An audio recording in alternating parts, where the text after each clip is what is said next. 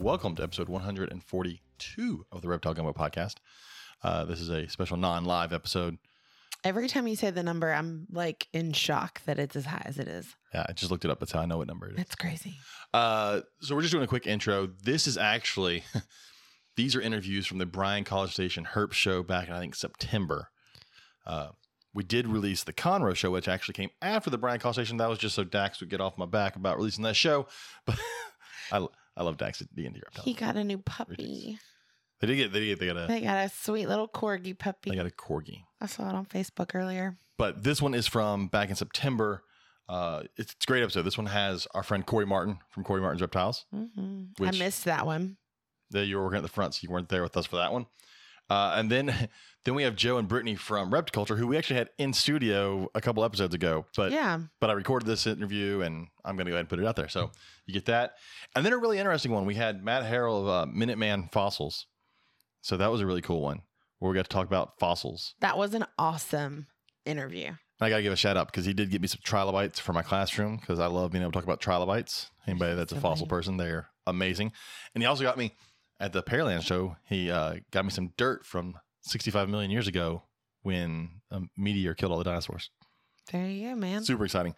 We did have the Pearland show, which I was going to release, but then I forgot I had these episodes. So the Pearland show will be our show episode in December, our week off in December. So before we get into the thing, let's go ahead and do our sponsors. Katie, you want to go ahead and try and do it from memory since you don't have your phone? If you are looking for a high-quality PVC rack, look no further than Lone Star Reptile Racks. They offer all types of cages for rats, geckos, snakes, and more. You can even order something custom. So reach out to Lone Star Reptile. You're really struggling through that now, aren't you? If you need a cage, a rack, a hide, any of that stuff. Anything awesome, reach out to Robert at Lone Star Reptile. And he will take care of you. You can pick up local. You can pick up at a HERPS reptile show near you. Any of that. It can all be arranged. And he can ship. It can all be arranged. lsreptileracks.com. Reach out to him today. Reach out to him also. He's also got this is going out today, right? Yeah. Yeah. So if you listen to this like through before the end of the weekend for Thanksgiving, then you're also going to have an opportunity to get a discount because he's running a discount on his website. Yeah, and if you look for his Facebook right now, like a lot of our friends, apparently, Facebook did a wash over animal-related Facebook pages and like just shut some of them down. So go to his website, his Facebook page. He's in the process of trying to get that back up. Also, HERPS Reptile shows. Next one is December 3rd and 4th. That's next weekend in Austin, Texas. Then Slidell, which is the last one of the year, December 10th and 11th at Slidell, Louisiana. And then we start off the year January 14th and 15th, Oklahoma City. Longview, Texas, January 21st and 22nd. The big show in Conroe, January 28th, 29th. That's my birthday.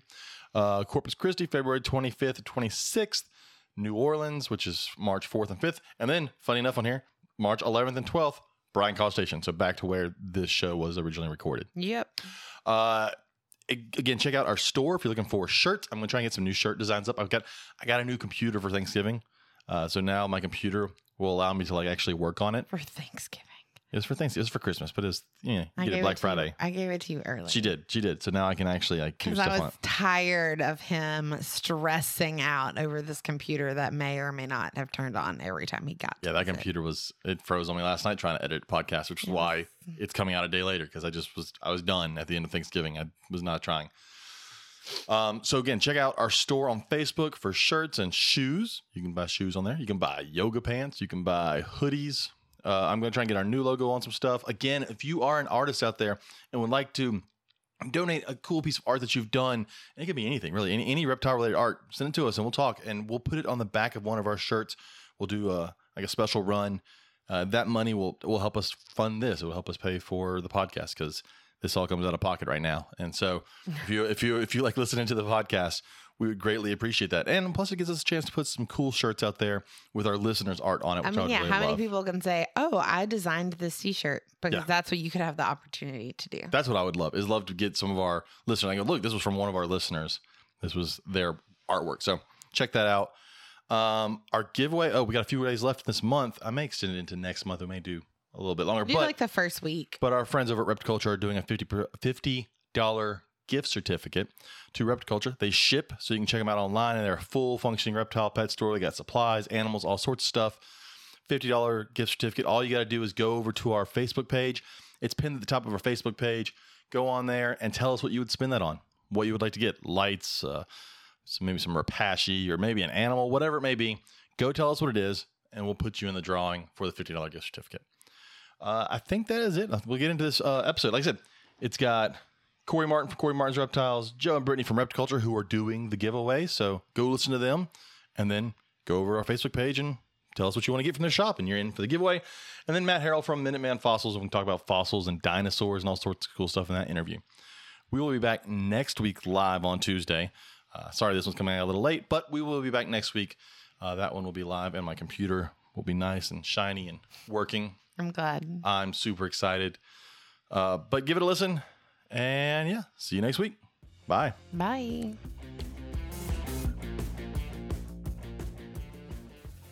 All right, we're here with Corey Martin from Corey Martin's Reptiles. How's it going, Corey? Hey, how are you? I'm good. We are at the Bryan College Station. It's such a mouthful to always say Bryan. And I always want to be like Bryan, but then like it feels weird just saying Bryan. You can't just say Bryan. It's like you can't say Midland or Odessa. You have to say Midland, Odessa. Yeah. But they get pissed up there because they hate each other. Bryan College Station, it all goes together. Yeah, because like if you're in College Station, you're just driving, and you're like, oh, I'm in Bryan now. Yeah. There's like no... It's all one big thing. Yeah, I've been on the strip. Like one of the times we went to dinner for one of the vendor things, and I was driving down the road, and all of a sudden I was just in the different town. Yeah. No separation. That's how it is in Austin now, too, though. You're like, oh, now I'm in Round Rock. Oh, now I'm in Pflugerville. Yeah, I mean, exactly. Those may not be together, but you know. They are. Yeah. That's kind of how it is driving around Houston. Like everything is is one place now. Well, Houston has two cities that it completely engulfs.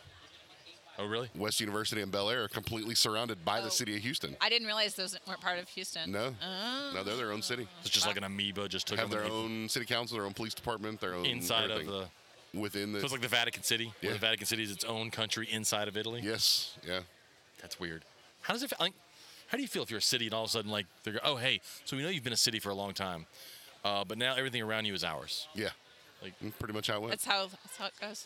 Now, it's got to feel like Austin. Like, I know you were Texas for a while, but now you're California. Well, we've been California for a while. A long time, yeah. Yeah. Nothing new there. No. So speaking of being in Austin, you are now, we've had you on before, but something different from before. You are now a full-time breeder. I am. You have quit working, and now you work more. Well, that's probably not what we're you work different. I've been working a whole lot because I was very, very busy while I was working my full-time job and doing snakes, and I was basically just kind of doing the minimum I needed to do to manage husbandry, keep everyone healthy and alive, and I didn't have time for things like sales or anything else. And so now that I'm actually doing this full-time, I have all the things to catch up on, all the projects that I was putting off, and so it's been a lot, but it's good. Because you have your balls, your hogs, your carpets, blackheads, brittles. Yep, some green trees. Hog nose. It's crazy is I've been to Corey's house twice, but I've never been in any of the reptile rooms because I'm always working on something else. It's true. And then Rachel goes and looks at all the snakes. That's a waste. It's true. Yeah, we just put you to work when you come over to my house. Yeah. Yeah, no, I'd have to go look at everything. Oh, we put your husband to work last time too. We carried two giant racks upstairs. And they're already almost full. Are they really? How's he handling now that you're home all the time and you're working there? Well, so he works from home full time too. So how's he handling you being there? He likes it a lot. Yeah. He's not lonely during the day now? No. But we also have homeschooled kids, and so we've got a bustling household during the workday. You have the steepest driveway I've ever seen in my life. It is so steep. Is it worse than yours? Dude, it's bad. Double steep as mine. Holy fuck, because yours sucks.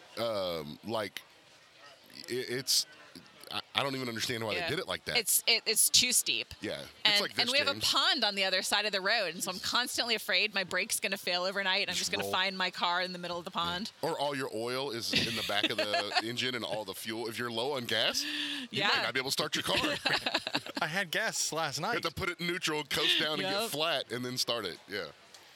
That's crazy. But when I lived in San Diego, my house was like that because I had a Nissan Frontier, and about a month after I moved there, as a broke college kid, my starter went out, and it was a standard.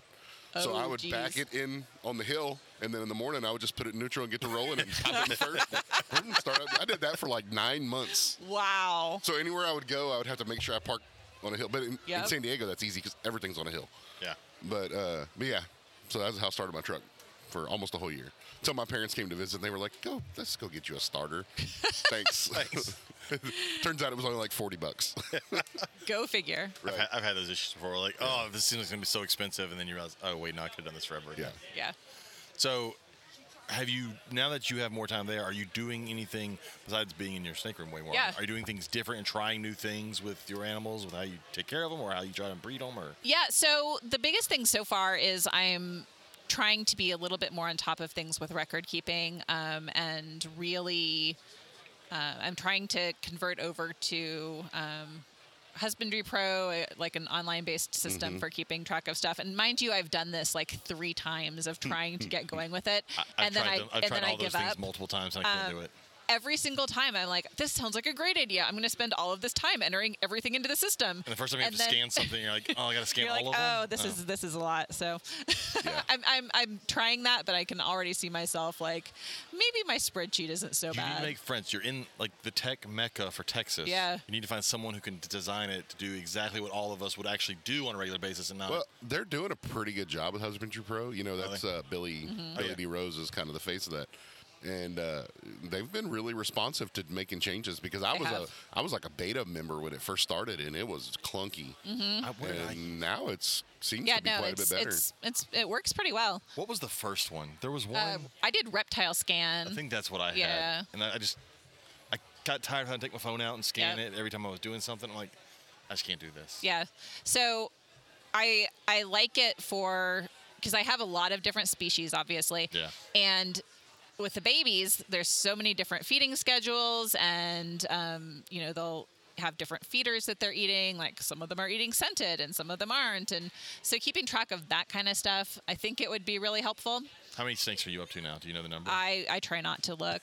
So she just got clutch 43. So let's ballpark it. We know there's at least 43 females. Right. There are more than 43 females. So are we under 500? I don't know. Okay, that's dangerous. That is a dangerous area to not know. Well, considering she has 2 80-tub hatchling racks that are basically full, yeah, that's 160 right there. How many incubators are you running right now? I have 2. How big are they? So one is a 60-inch sea serpents, and the other one is a 36-inch sea serpent. So I have one that's the ball python one, and then and carpets go in that one too. And then I have a separate one for the hognoses because they need to incubate lower.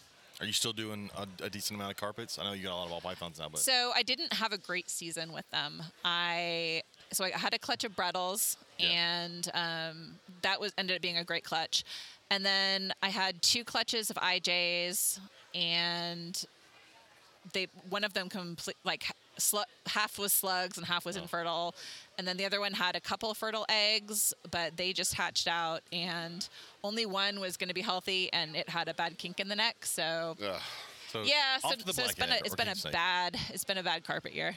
That sucks. Well, it's weird because you would think Brettles would have been the hard one. You would think that.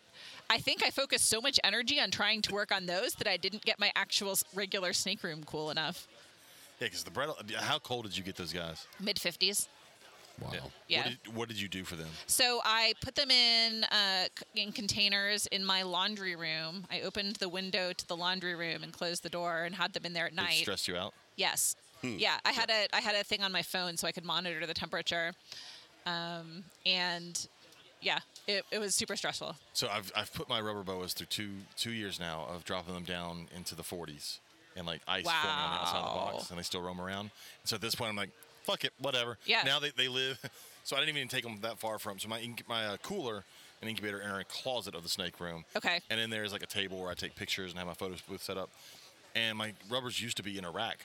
This year I was like, screw it. They came out of the cooler and I just put them on a shelf. I was like, you can sit in here until, like, they're good at room temperature. I mean, I was there and saw ice on the top of the tub and the snakes are cruising around That's inside. wild. Yeah, so now at this point. Who was it that had one die during brumation this year and then didn't know until they opened it up and they were like, oh, there's a mummy in there? I forget, I don't know. Was it Travis? It may have been. I don't remember. I remember somebody telling us that story, though. It may have been. And James was like, "Great, I'm gonna go check on my snakes now." But with them now, when I put them in there, it's like I kind of forgot about them this winter. I was like, Yeah. they're in there, they're fine. I figure if ice can form around the box and they can still move, like The first I can't winter, he fuck 'em was up. not okay. I was not Right. okay. I was a paranoid wreck. Yeah. Because it doesn't feel natural, especially if you having snakes that don't drop that low. Like, Absolutely. Yeah. when you drop a python, like a ball python or a carpet, it's it's gonna get sick. So yeah. So you're like, if any of those things you drop, what, like high 70s is the lowest you're going with any of that stuff? yeah. Yeah. So Yeah. you're talking about having to actually cool them, which was No. I go down to like the high 60s. High 60s? Yeah, but only at night, so they warm up during the day. Yeah. Yeah. See, with the rubbers, it was in the cooler 24/7. Yeah. Well, that's how I brumated my hognoses for the first time this past year, and it was How low did you get those? I think mid high 50s. I think. Just it feels so weird. Yeah. Do you have a fridge for I that? have a wine like fridge. a wine cooler? That's what yeah. I did. Yeah. Yeah. Well, Russell, he was telling us last week that he had his entire snake building spray foam, floor, ceiling, walls, and then he had a wall put up through the middle so he can brumate half the room, or Wow. he can run 2 seasons. That's amazing. But he's doing 99% corn snakes. Yeah, that way so, he always has corn snakes throughout the year. That's cool. That's really good thinking. Yeah. So there you go. You just redo your entire house. Right. No Redo problem. You know what? Redo your kitchen again. I Again. don't think Corey could put snakes anywhere else in her It's house. packed. It's packed. She can just redo the Yeah, how kitchen. long did y'all go with no kitchen? A year? A year, like 11 months. I always felt so horrible. I'm just like, I don't know how you could do without a kitchen. It was rough. Just And air then fryer, it's microwave. taken me a while to get used to having a kitchen again. Like I'll You're like, oh, I I'll can immediately wash go to the dishes. bathroom to start filling pitchers and stuff, and I'm like, wait a minute, I can go to the kitchen. We don't have to use paper plates. What are these real plates? Right. What are these? Yeah. Yeah. So you're at 43 clutches right now, Yes. and that's a shit ton of eggs. Yes. What was the goal at the beginning? Did you have a number of how many you plan on putting together? Did you come? how Things have close did you changed a come to little that? bit for her life since the beginning of the season. Yeah. So That's true. that was kind of the thing. So I was originally hoping that. My school principal is right there. Oh. Where? Right there in the blonde hair. Right here? Yeah. In the black shorts? Yeah, That's funny. it is. I'm sorry. Go ahead. Back to your. Yeah. What was I talking We were about? talking about your segue. We were talking James about looked your, up and his boss is standing I there. know. Like,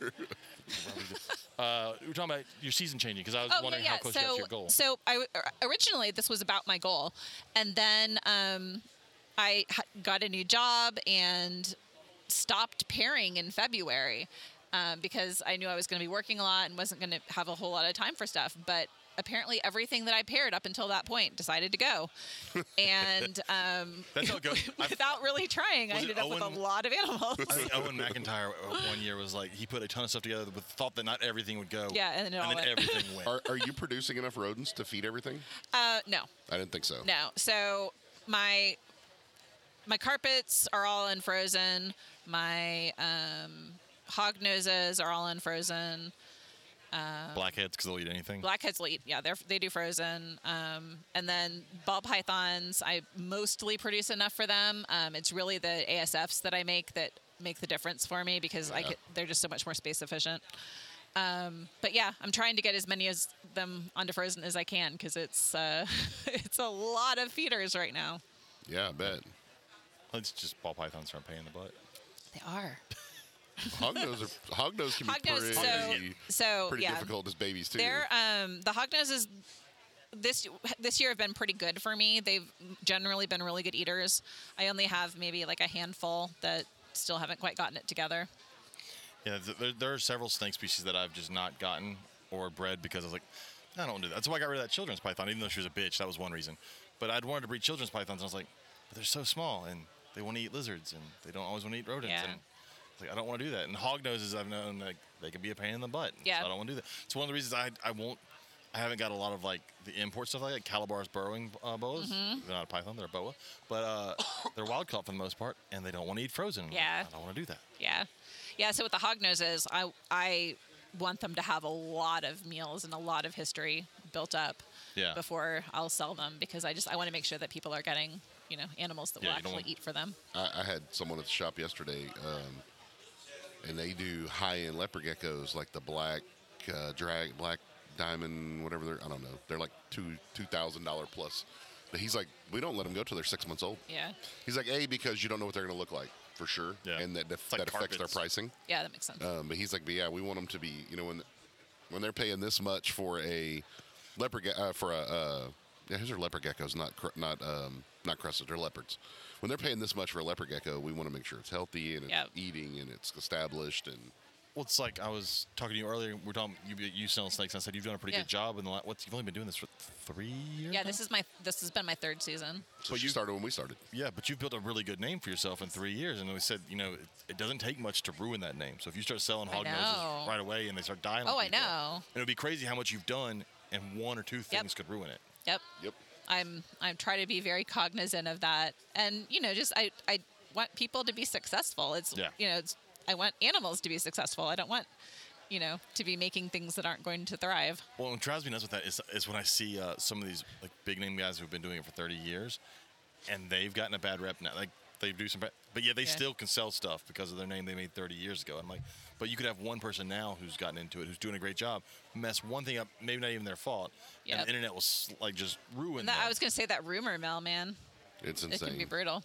And then it ends up posted in one of the Facebook groups, and then you have all these people jumping on who've got like 2 snakes and no experience, and they're wanting to say, I really like my voice right now with it being all messed up. Nice and sultry. It is sultry. It's gonna keep you sick from now on. My wife He's already doing a good job of that himself. So. Tell me true.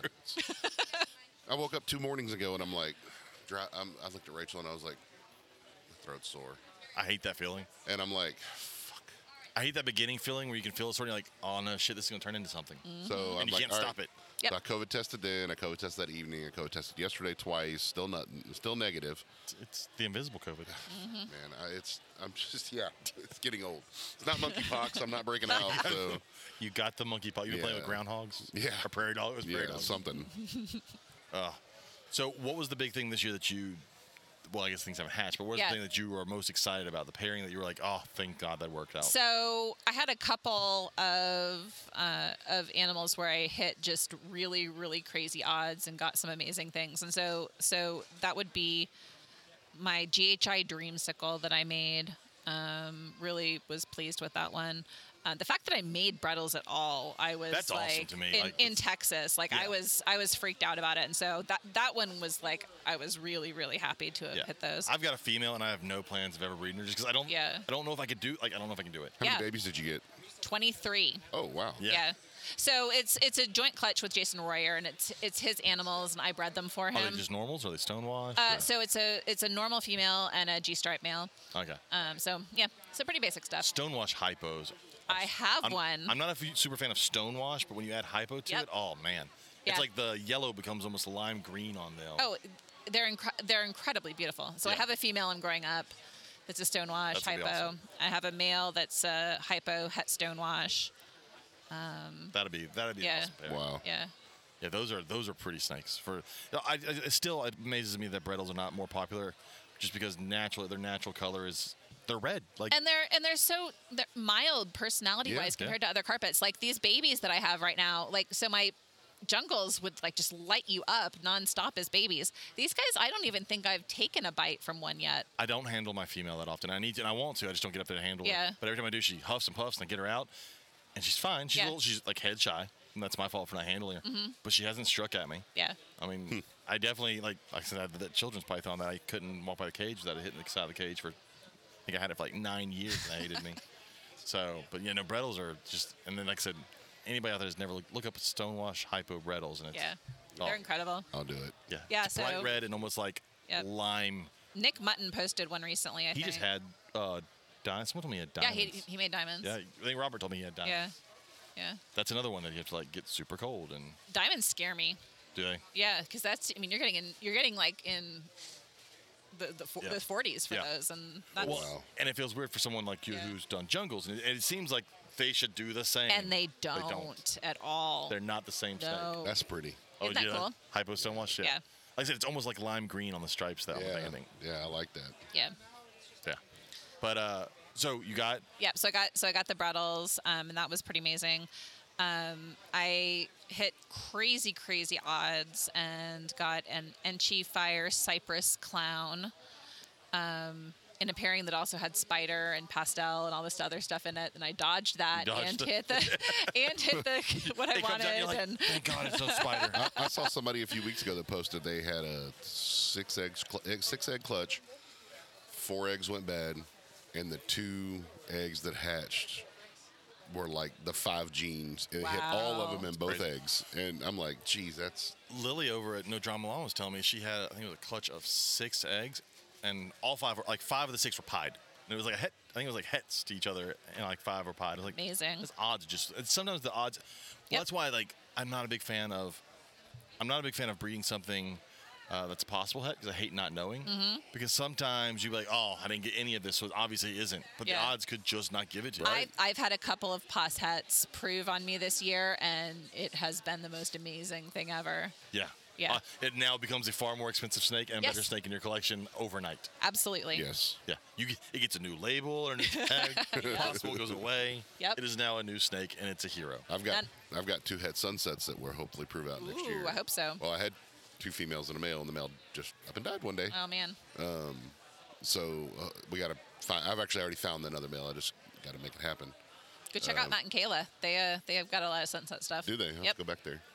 Yeti has some stuff. Oh, cool.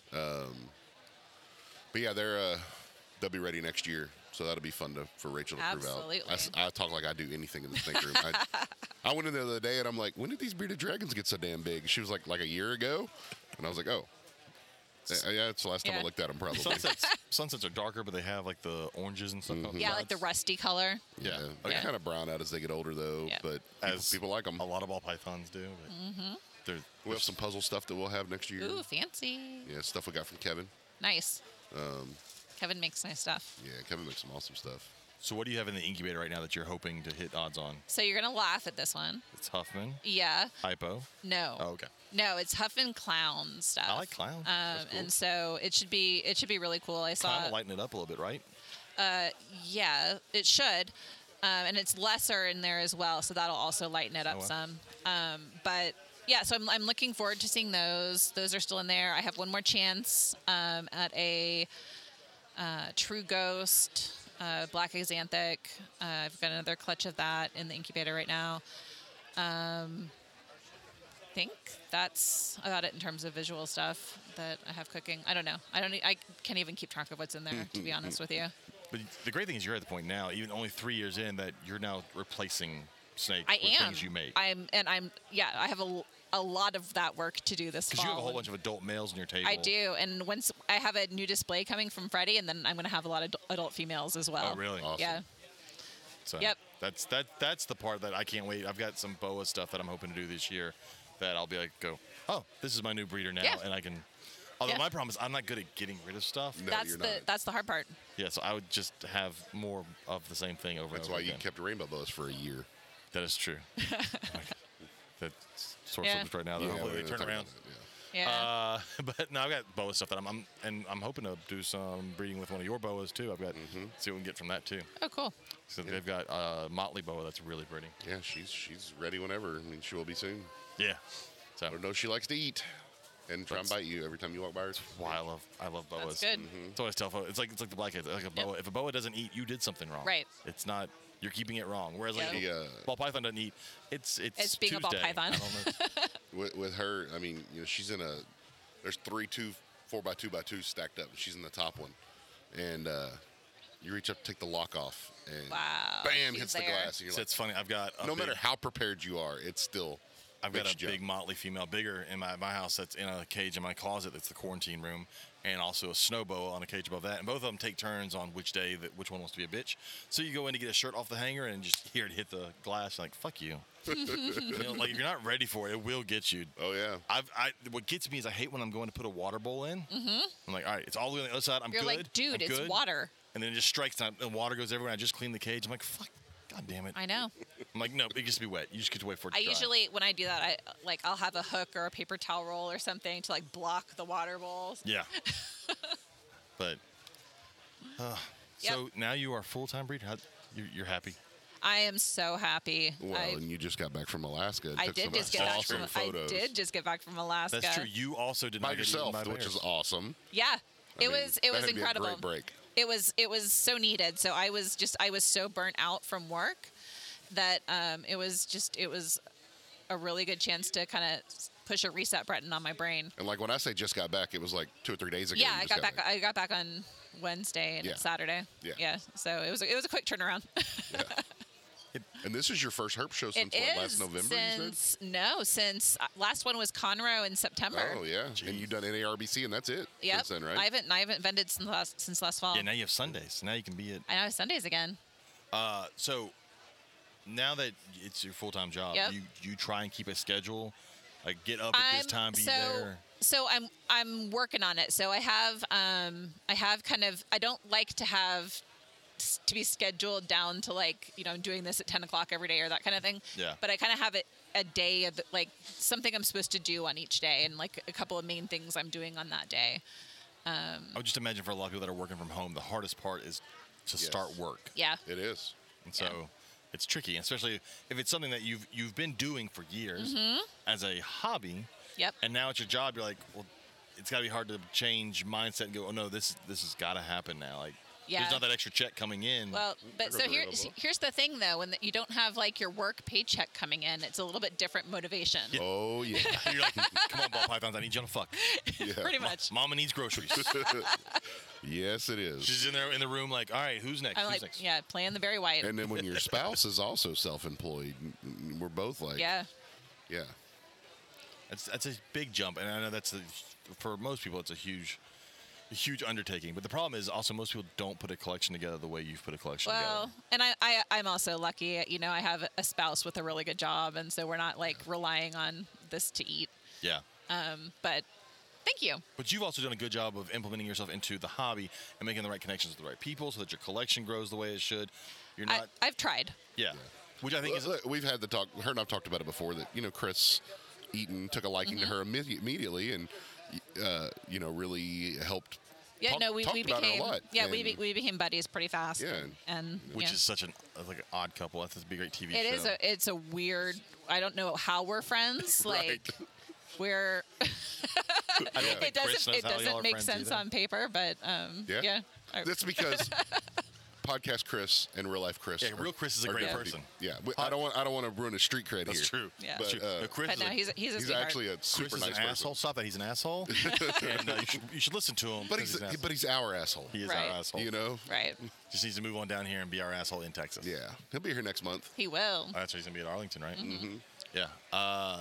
So it's just I don't know. It's your collection. I remember when I first met you was I think it was Conroe. Yeah. And it was at the very beginning. Yep. And I had like one sad little display, and you were making fun of me. Because I sat next to you at the Mexican restaurant we went to eat, and I had no right. idea who you were. Right. You invited me on your show, and I had no idea who I was. Yeah. Yeah. And so so much can happen if done correctly. You see so many people in the hobby that are getting out of it now who have been in the same time, and their collection is nothing like that. It's like 15 pastels and a pied, and they're like, why am I not making it? With that said, I've also seen people, we saw recently some other people that we know that who are like, I just got to take a break. Yeah. And they're getting rid of collections. It's a weird time right now. There's a whole lot of transition happening right now in the hobby. There is. Yeah, I'm starting to notice that a lot of the getting out it's all over the place while people are getting rid of collections now. Whereas in the past, it was just, I'm not making money, let me get out of it. Yeah. But now it's all over the place. You're seeing a lot of people who got in during COVID. Yeah. And, we're 2 years in and realizing, oh, this is work. It's we're not making anything back yet. No. And well, yeah. How many rodents do you go through in a week? A lot. So I breed my own, so I don't really count how many I'm going through. But you just go, I need 20. I just go and grab whatever I have and toss them in things. But like, it's a lot. I tried to calculate out what I would be doing if I started buying rodents instead of making them. They're expensive. It would have been like 3,000 something a month, and so that was not going to be really viable. Again, I'm throwing this out there. If anybody knows a rodent person that wants to sponsor a podcast, I definitely need a rodent sponsor so I can get a discount on some rodents. Just putting it out in the universe. They're expensive. God, and it just amazes me now when I buy rodents. I know they could not have been this expensive before, or else I would not have been buying as many as I want to buy now. So I'm trying to put it in the same kind of order I remember doing for years. I'm like, I can't afford that right now. That's insane. No. Yeah, no, I'm happy when I can make my rodent food bill every few months when I have to buy rodent food. You should go in there and It's grab a a lot. whole thing of like fuzzies. Like, oh, look at these dollar bills. Yep. Like, I can afford groceries because I fed these things. Yeah.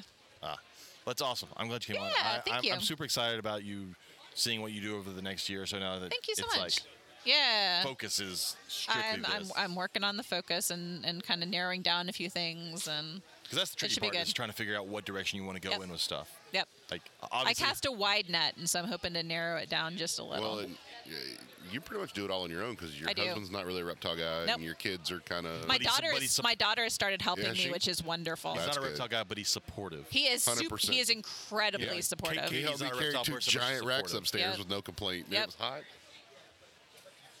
Oh. Robert is being. Yep. Okay. Summoned. I gotta go. Go All do right. work. Yep. Thanks, Corey. I should do the same. Yep, Corey. So thanks for coming on. Yep, thank you. Good luck over the next year. Good luck today. Yay, Although you've thanks already so had much. good luck today. Yeah. So. All right. All right, bye. And we're back here at the Bryan College Station HERPS Reptile Show, and we have Joe and Brittany from Repticulture. How's it going, guys? I'm doing pretty good. Pretty good. So, tell us about y'all. Y'all have a pet store now it's in Friendswood, Yes, sir. because it's like right on the border of Yeah, it's pretty close to the border of Alvin. yeah.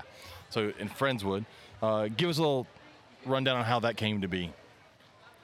Basically, we both found that we had a passion in reptiles and kind of putting together our own collection and kind of putting some breeding projects together for several different species and things that we found that we loved. And we kind of turned that into a business.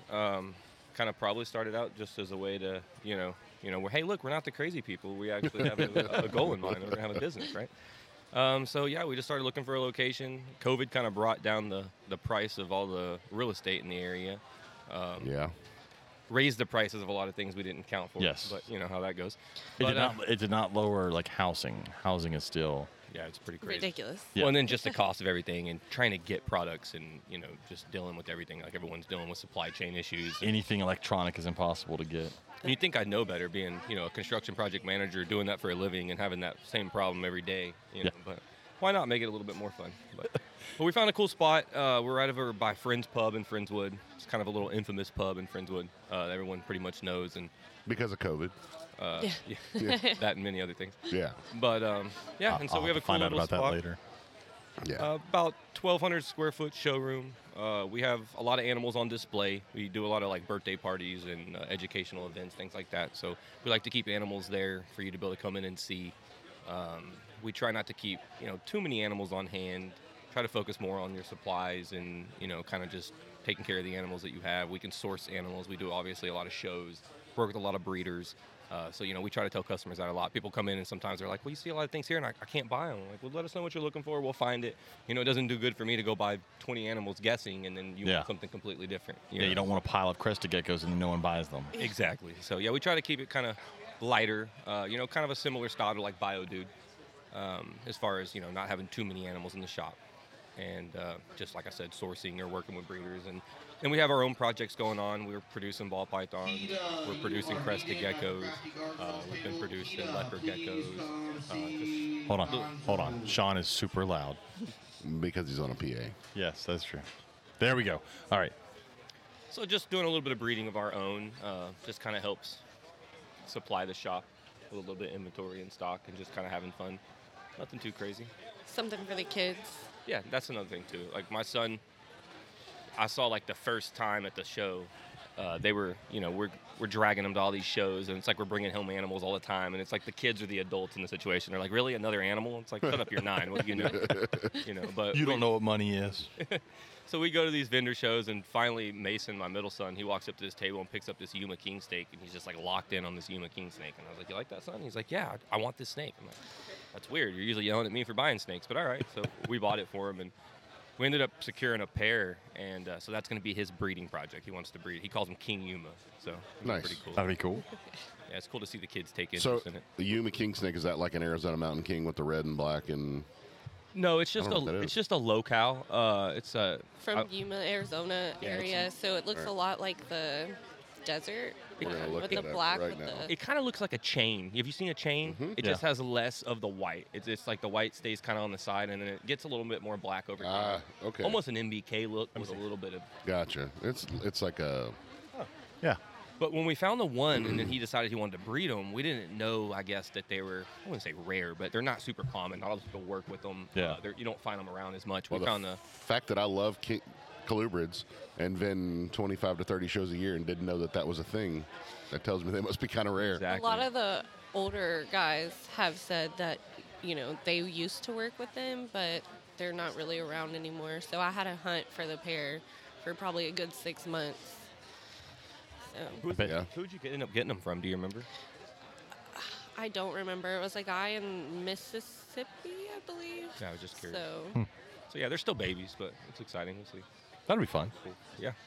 So, how long have y'all been keeping before you decided, we're going to just go ahead and open a pet store? And So I've been keeping most of my life. The first thing I kept at probably like 7, 8 years old. My mom was like just anti-snakes, but I was able to talk her into letting me keep literally a green anole, and that was like one of my first reptiles. And she'd take me to the pet store every week to buy crickets and this little thing. I mean, it became so used to us as a kid that, it would just go everywhere I go in my pocket. Like, it would just stay on me. And one time we were at a park swinging and lost it. And we stayed out there, just looking for hours trying to find this lizard, just devastated. It's like in the grass, like never going to find this lizard. And then it evolved to, I eventually had bearded dragons. Kept bearded dragons probably since I was like 12, 13.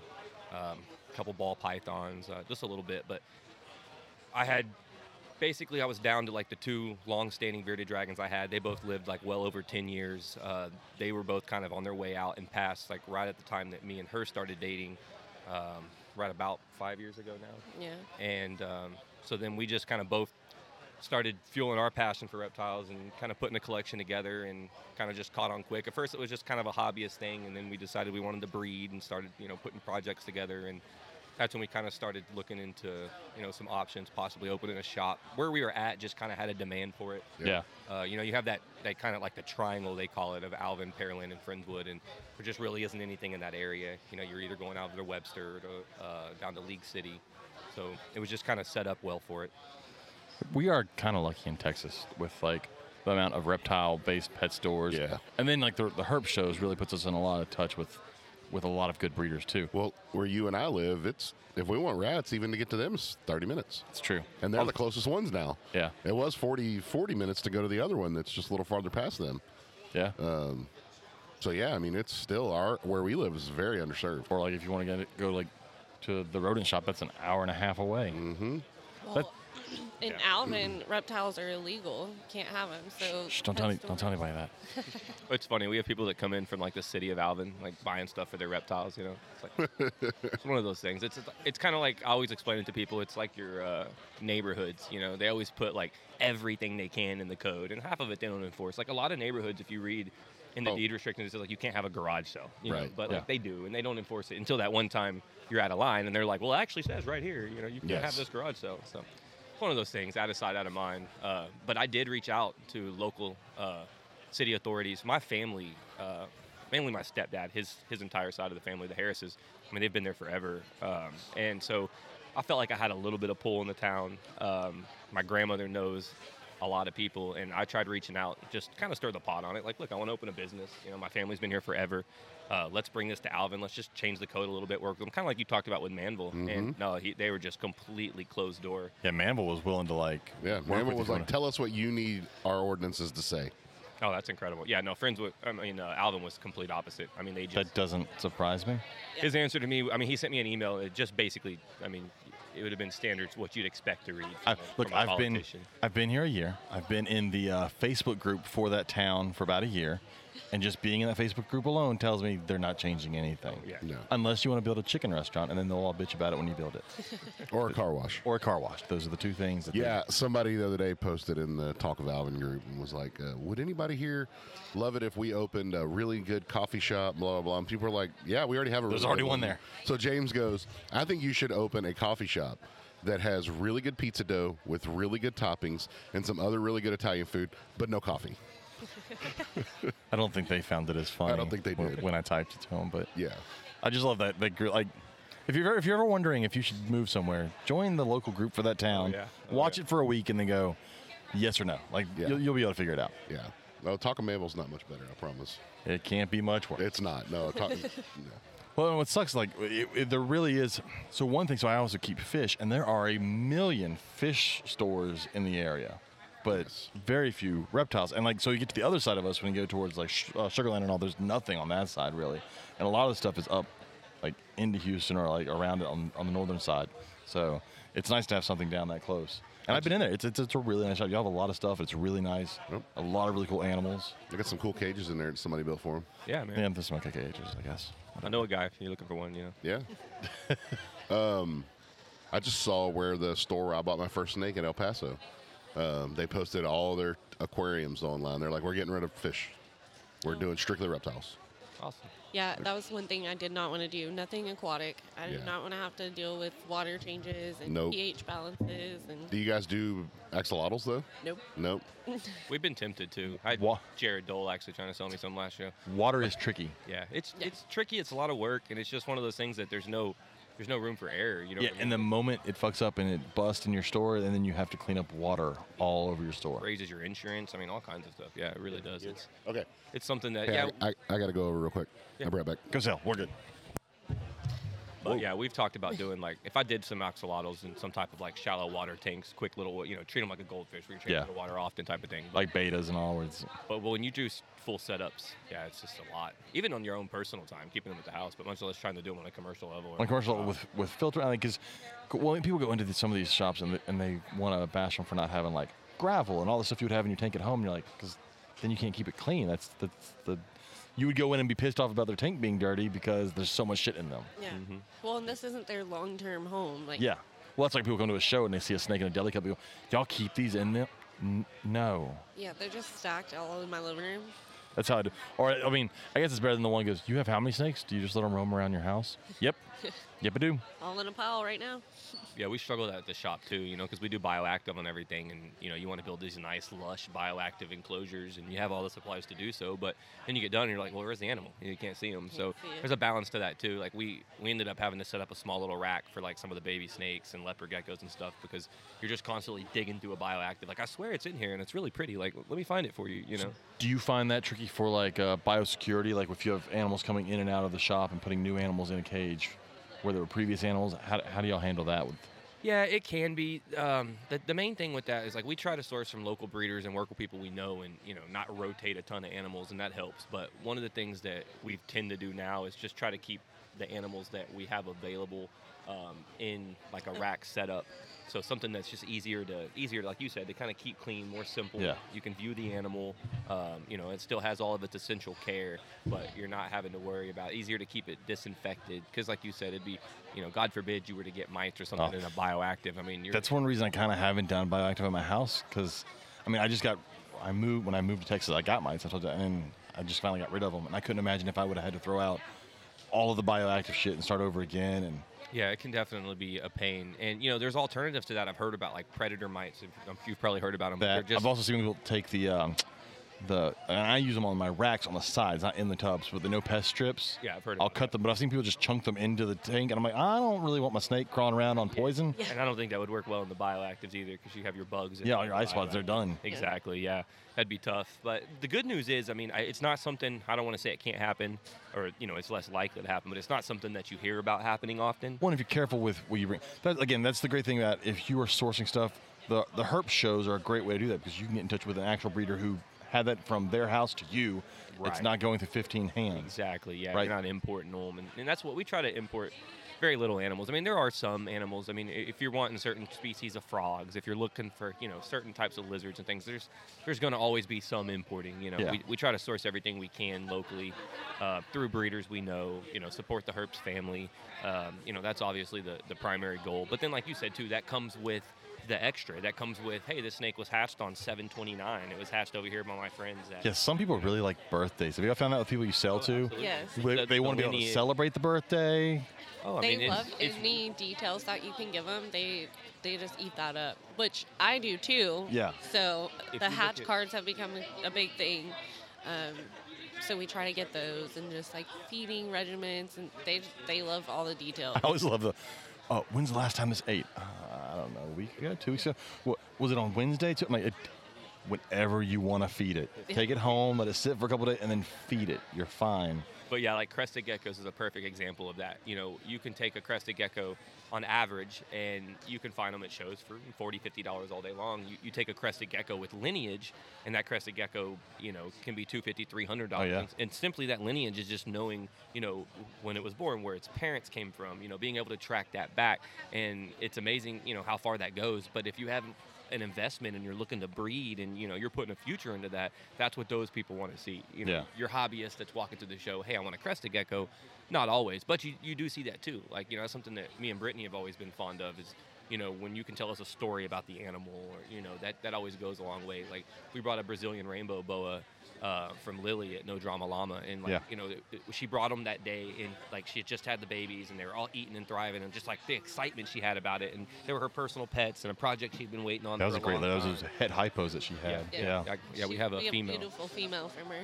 And, you know, just that passion, and that's what really, you know, does it for us, that we really enjoy. That's what we try to, you know, portray to the shop and, you know, bring forward by supporting that. And do y'all find that most of your business is new pet owners or reptile people who are coming there for their next reptile? Or, I mean, I know supplies are probably, or at least feeders are probably a big thing, but Feeders, we do get a lot of first, so that's why we try to carry the lower maintenance things, just not a whole lot of advanced species. yeah. I don't do chameleons in the store. That's why I wish more people would do things like false chameleons or like the giant anoles. Yes. Because they would fill the same niche for a customer, but they're an anole. They're almost bulletproof compared to a chameleon, which takes time and. Exactly. yeah, absolutely.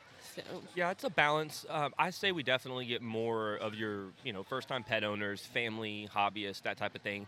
And that just comes with the territory. You know, people who are advanced hobbyists, people who, you know, attend shows and vend shows, they have their connections. They know who to reach out to. They're not walking into a pet store typically unless it's, you know, supporting us, you know, because we're part of the HERPS family, or they're coming to pick up something that they didn't have or needed nearby, or maybe to pick some rats up. But, you know, generally they know where to source animals from. So at the shop, we definitely get a lot more of your, you know, your first-time buyers, your families. well, and doing the birthday parties too, we get a lot of exposure for that, and the parents see the kids interacting and excitement, and so next thing you know, they're coming in because we were at so-and-so's birthday party, and now we need a bearded dragon or a leopard gecko. So. Well, and I guess you also need the skill, a big skill that I find that general pet store, we'll go large chain pet stores, even though I've worked for one, but finding an actual like animal person working in the animal part of a big chain pet store is probably, it's very far and few between, but is the ability to redirect. Because I imagine that happens a lot. You have someone come in with an idea in their head. I want this animal because they saw it somewhere on TV, a person. I want this animal, and you know in your heart that is not the animal they need.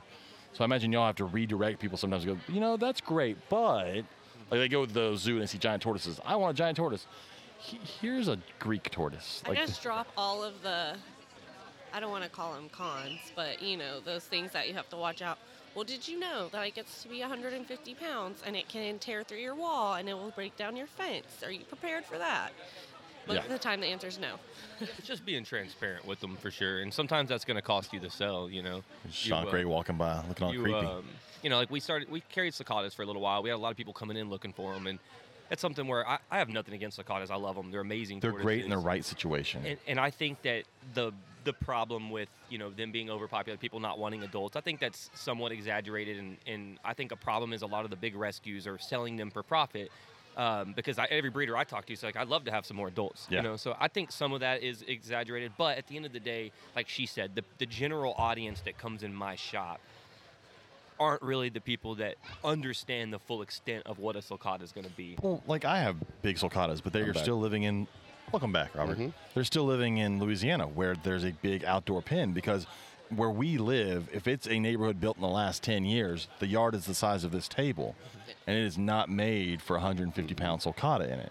Right. I mean, dig under your house, destroying pipes, digging out. I mean, the consequences are endless. They can get that same feeling in a Greek or a Russian or even a redfoot. Yep. Yeah, I mean, a redfoot gets a little bigger, but not that much. Exactly. And redfoot, I like the redfoots because They're pretty. Yeah, you can, their personality is awesome. They eat anything. Yeah. Yes. You know, No, like, they're oh, great. would you like this piece of chicken?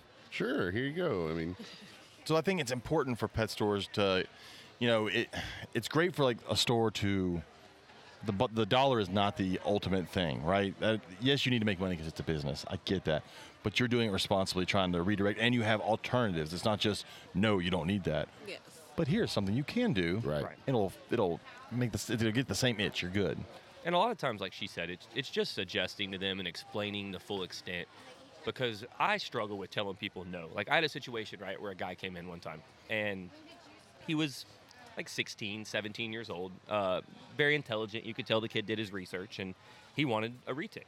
And, he told me, he's like, I've done research. A lot of people tell me, like, this is not a great first snake, that I shouldn't get this at first snake. I'm like, I struggle with that. I said, because I'm the guy who has always kind of done things the hard way and not always gone in the right order. And it's like, but I'm going to do the research and I'm going to do it right. So And that's the difference. it's hard for me to tell you, no, you have to go own a ball python, a snake you have no interest in, for about 5 years, and then you're qualified to own this retic. If you're willing to go and do the research and set up the cage properly, me selling you a baby retic and you have the time with that retic to grow, yes, I don't think there's a problem with that. I agree. But I was upfront with him. I showed him that you reach in the enclosure, it's going to bite you, even as a little baby. You just have to explain what all they're in store for. Yeah.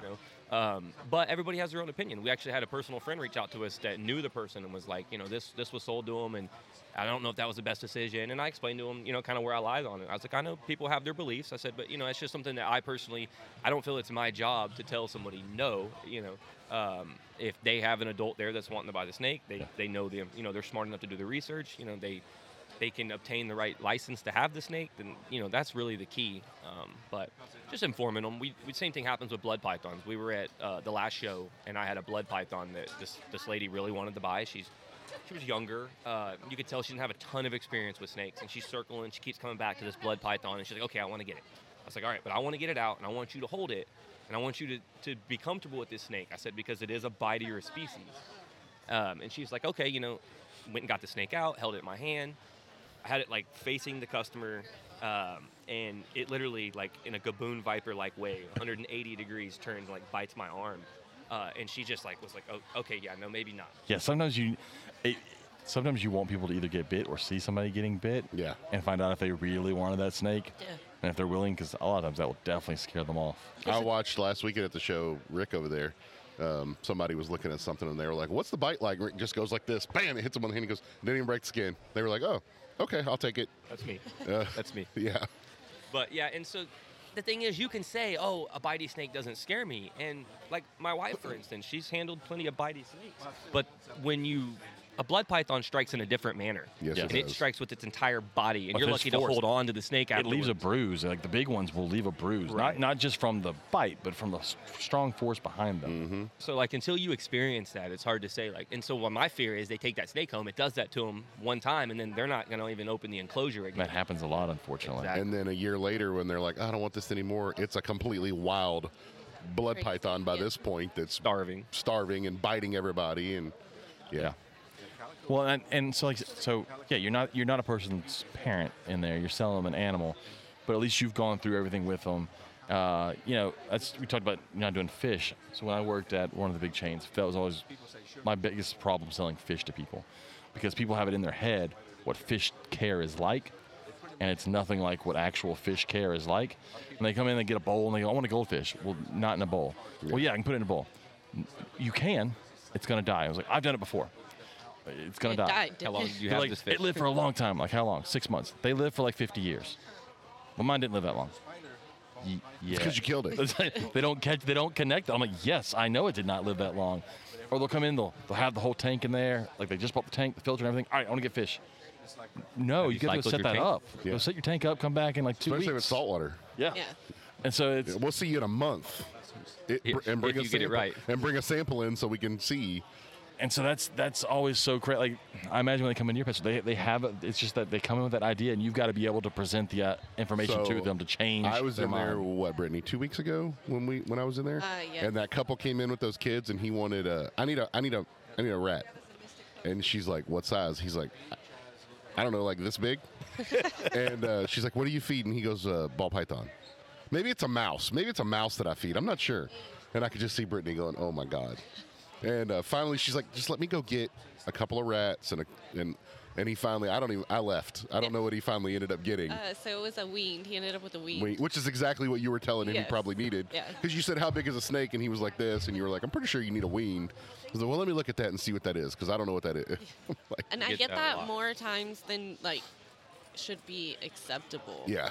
And a lot of times it's the new, owner. They bought the snake at a reptile show, and it's the week's up and it's time to feed, and they Yeah. said fuzzy mouse something, Yeah. trying to dial it in, and we get that a lot. I would say more people coming in that don't really know what size they're looking for. So do you ever like have them come in, buy a rat, go home, and then come back? Oh, I was wrong. This is way off. I have to return this. Yes. We have a few times, and sometimes it's even when it is the appropriate size. Like a lot of people come in and like, show me the snake. I'm like, okay, this is what you need.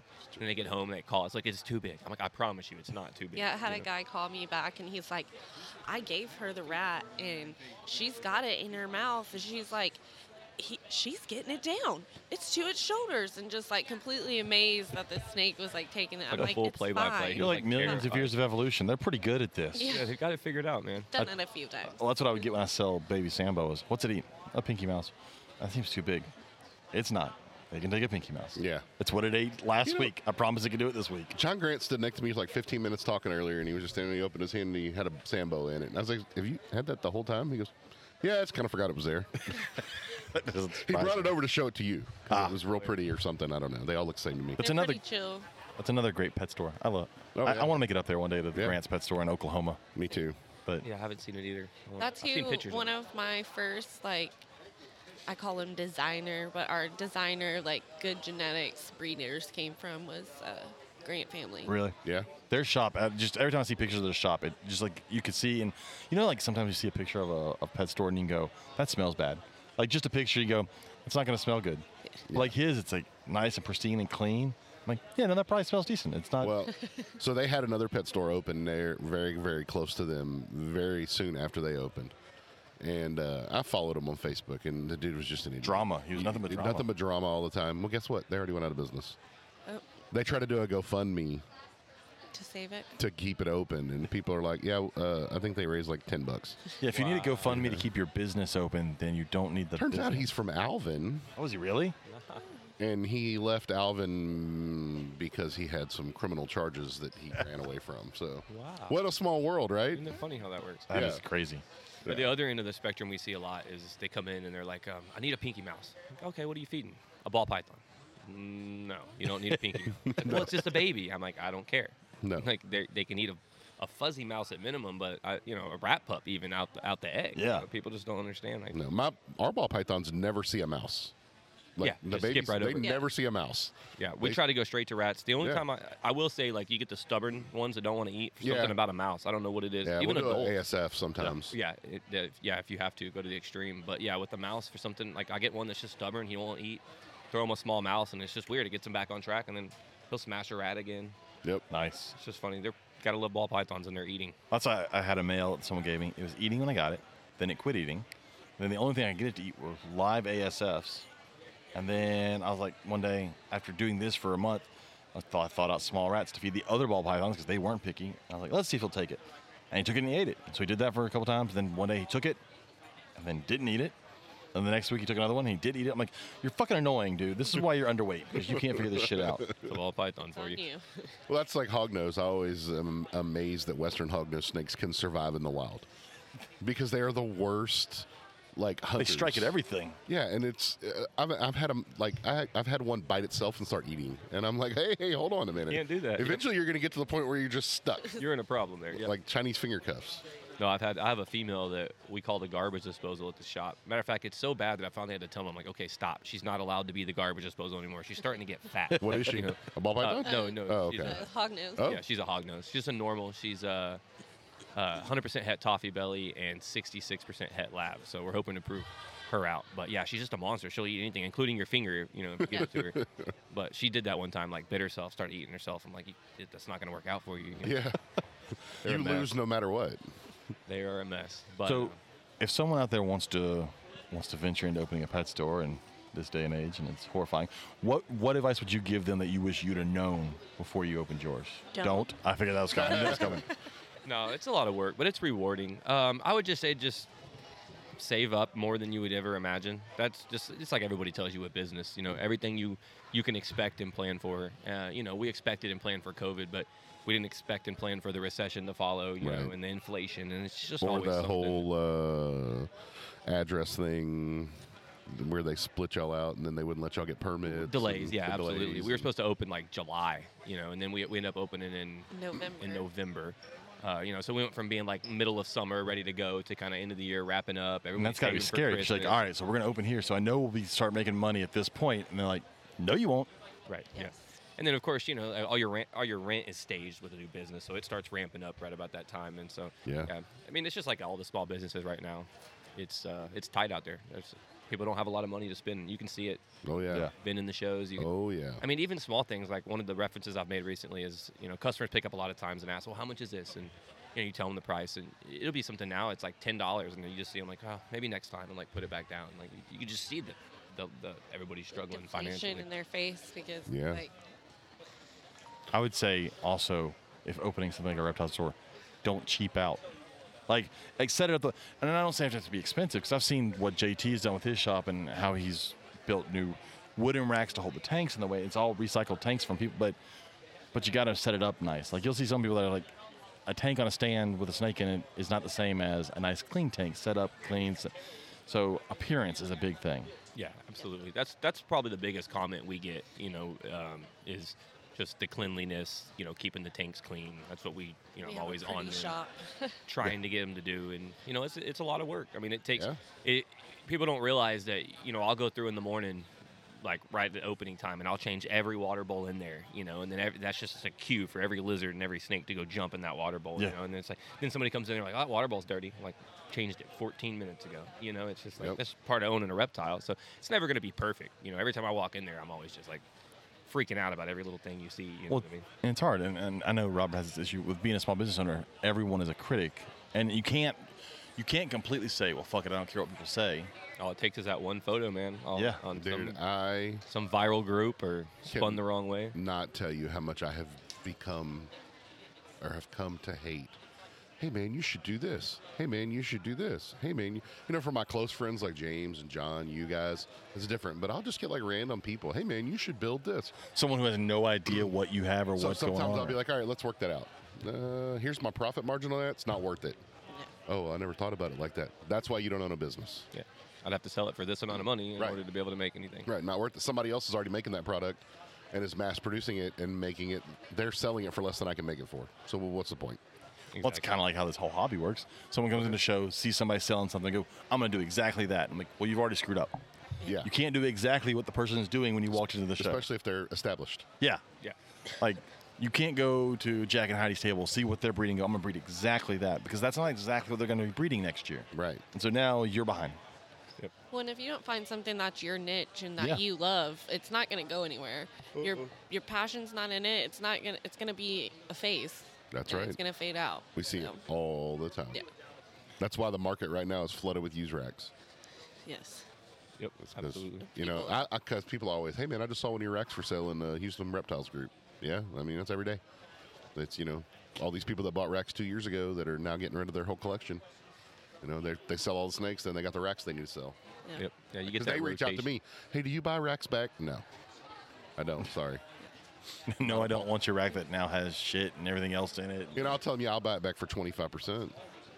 You know, if they're willing to sell it for 25%, I could refurbish it. Yeah. Sell it as used, but no one's ever actually taken me up on that. So some people have gotten really mad. I just bought it 6 months ago. Well, I don't know what's been in it. Want it. I don't want it, and because I'm gonna have to replace the tubs. I'm gonna replace the heat tape because I don't know what you've done to it. I got to disinfect it, so I'm gonna have to put some money back in it. Yeah, and time, labor. Yeah. Acquisition costs. Yeah. Yeah. So what are y'all currently? I'm assuming you're breeding stuff also. So what is your big thing you're excited about breeding or having coming up, or your next big plan? For me, it's our Ackies. Yeah, I'd say so. It's For something that's reds? different. Yeah, we got a pair of red Ackies. yeah, they're cool. And they've been flocking. We've had one like random egg drop from her. It really almost seemed like it was an accident. Like she was just running and it popped out. It was the weirdest thing. It was like What the fuck was that? Yeah, it was like laying in the middle of the enclosure. But we've been checking and digging, and we've got them paired. So fingers crossed there. A lot of what we're breeding is more so to stock the shop. That's like one of the things that you want to like go off and make all these crazy snakes sometimes, and it's like you got to think about, like we just talked about, right? What is my average customer coming in the shop? They're not coming in for a $3,000 ball python. Know Right. your audience. They're coming in for an albino, a pied, a normal, a banana. a banana. Yeah, and if you talk to even some of these big breeders, they'll tell you that you're paying your bills on, excuse me, your $150, $250, $300 snakes. You might sell $1,000, $3,000 snake a couple times a month, but that's not your bread and butter. Yeah. Nope. We Same call with the shop. paycheck snakes. So I can't afford to have a rack full of $1,000 snakes and buying other people's, low-end snakes to sell at the shop, obviously. So it's about just trying to find that balance. But we got a couple cool projects, like the Brazilian rainbow boas, ways out, obviously, still, but I'm excited about those. We have a female Yuma. We actually got a pair of Yumas. Not Yumas. What am I thinking of? Just totally went blank on. Brittany's like, I have no idea what you're thinking. The Womas. I don't know where I was Oh, going with that. Womas. The Woma, my vine just That is drastically different. completely different, but it sounds a lot alike, right? I said, So I mean, anyway, they will the Woma both eat python. pretty much anything. We got a pair that we secured, and ended up both being females. So the guy's like, I've been having them together, they just won't produce. And Oh, so it's one. we get them and sex them, and I'm like, well, there you go. That's why. They keep scissoring and nothing A happens. lot of things possible in 2022, but that ain't one of them. Exactly. So They identify however they want to, Robert. I got this beautiful Woma female that's ready to go. So I've been looking for a male for that. That'd be pretty cool to produce. Shit, the guy next to me last weekend had Womas. The one that's between us. Oh Brandon? yeah, the little Brandon? babies. Oh, he's I got saw them. that, yeah. He's got them down there. Does he? Yep, definitely. Yeah, I was eyeing them. Those are cool. Those are one that we talked about like last week with the picture of the one where it ate a hook. Ate a whole snake hook. Ate a whole snake hook. Hook first, not handle first. Yeah, hook first. You could see the hook, like the whole curve of the hook in it. Wow. Yeah. I'm guessing it was unsupervised. They never really gave the story on how it happened. Okay. Yeah. It happened in Australia. Yeah. Because there was an Australian vet that shared it, and they had to surgically remove the hook. Wow. But they did, and they got it out, and snake's fine. That's incredible. But they will eat anything. So when you come to a show like this, I know I've talked with JT. I found the shows help him keep his inventory fresh because you can rotate things in here and in the shop, and you can also helps you pick up stuff. Absolutely. Yep. That's what we try to do. It just makes it nice and convenient. And, like you said, Texas is spread out. So it's like you got a lot of these local breeders, and they're local, as we call it, but they're still a couple hours out. So coming to the show just... Yeah, for people outside of Texas, local is within 3 hours. Yeah, exactly. So it's like, oh, you're just right there in San Antonio. Not a problem. I'll just run up there. So, yeah, it helps to source the animals. And then, like you said, it's just the family. You know where they came from. You know kind of the niches that everybody has. And, yeah, it just works out great. Gives us rotating inventory. And then it also works out, like I said, people come in the shop, they're looking for a certain animal. And I'll tell them all the time, I said, we have a list, and we'll write their information down. And we'll walk around the show with that list, looking for animals, and reach out to customers. And so that reminds me. So the other thing that's great about like y'all and the Herb Shop and Grant Family Exotics is that the old school way of small pet shops is they got a list, but they got a list from a wholesaler, and it was like, here's the wholesale things we have, and we'll just order whatever's on that list. And they came in these shittiest conditions sometimes, and sometimes they weren't what you expected. yeah, Whereas absolutely. your list, you're taking to a place and you're picking it out, and you're picking out a healthy one and delivering a healthy one to someone who wants it. Because you know what vendors to buy from. And Absolutely. Yep. A lot of times I'm in contact with the customers, so I'm sending text messages. Here's your options. Let's do this together. I'm not just picking this for you. You have to be happy with this. And so they do like that too. I get a lot of people who really feel involved. What's such a better way to shop? Yes. And you're not going to make as high a margin when you're doing it that way, but you're going to get a customer a lot of times for life. You know that if they're buying that animal, a lot of times they're going to need to care for that animal. They're going to come in looking for an enclosure. So you might make 20-30% margin on the animal and not, 70 trying to flip an import. But how many do you lose? How many of, like you said, the time and the effort that, because unless you're that guy, you're not just going to bring them to the show and put them on the table looking like crap. You're going to try to get them back up to health. And so, time is money. And snakes are addictive, so they're going to get another one. Exactly. I always say you don't just have one. You have 3 or 14. I heard Flavius tell a guy a little while ago that snakes are like tattoos. You can't have just one. And I said, look at Flavius. I've never met somebody with 2. I've met them with 1 on their way to 10, but I've never met someone with 2 snakes. It's funny that is true. 1, Yeah, 3, because or 13. we bought 1 and then went and bought 2 more. Yeah. And then went and bought like 4 more. So we went 1, 3, 10, like that. Yeah. Well, So- it's like the customer that got the rack from you. You know, he's Yeah. like, I want the 3-tier adult rack. And I'm like, man, Joe, I can tell already you're addicted. Like, I'd probably just go ahead and get the 6 tub. Like, you're going to use, no, I just need a 3 tub. So then he's like coming to the shop, I need to fill this rack. You know, it wasn't long. Of course, he buys snakes, fills it. And then it wasn't like the next show I think we're going to. And he's like, Yeah. I need another one of those 3 tub racks. I'm like, man, you should have just got the 6. Yep. Yeah, I wish more pet shops would do it that way. Would put time and effort into quality animals versus just getting stuff. And the problem is it also comes on the customer. We live in a very impatient society, Yes. and people want stuff then, and sometimes not willing to wait a month until you can get to a show and really get something better. Which I think Sean and them opening the Herp shop has really set the standard for a lot of other stores yeah, around too, because they do it right, and now you got you guys doing it right. There's a couple other stores. There's a couple stores around here that aren't. You know, I mean, really near us, most of the stores are pretty good. yes, For the most part. For the most part, there's a couple of them that are up in Houston, south part of Houston, that aren't great. But I've not made it. you that haven't far. made it there. You're not missing anything. Yeah, don't. But there's there's one out in Waco that's horrible. It's like Notorious. Yeah, I'm not going out there. I'm good. Yeah. But I think they've really kind of brought it up.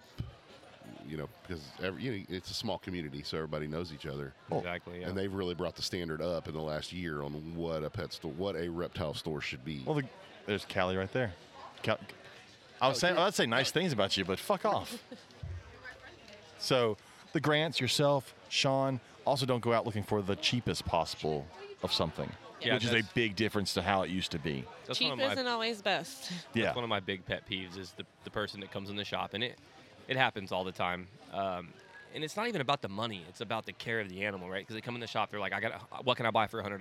Yeah, I hate that one. And I'm my like, not response- even a cage. My response to them is nothing. Like, I'm not going to sell you anything. For one, there's not too many times you're going to find anything in my shop that I'm going to price less than $100, even a normal ball python, because it's just that's the line for me. I feel like if you're not willing to spend $100 on it, Yes. what kind of care is it going to get? Because the cage is going Yeah, the table. to cost you $175, and you haven't got anything else yet to care for the animal. So that's Yeah. always my concern. It's like if you're coming in here with $100 to buy a reptile, don't. You know, I hear on other podcasts, like we talk about the reptile hobby.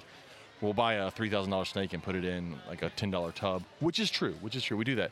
But it's not just the hobby people. When I've worked in a pet store, people don't look at reptiles as something that needs to be set up in a nice setup, right?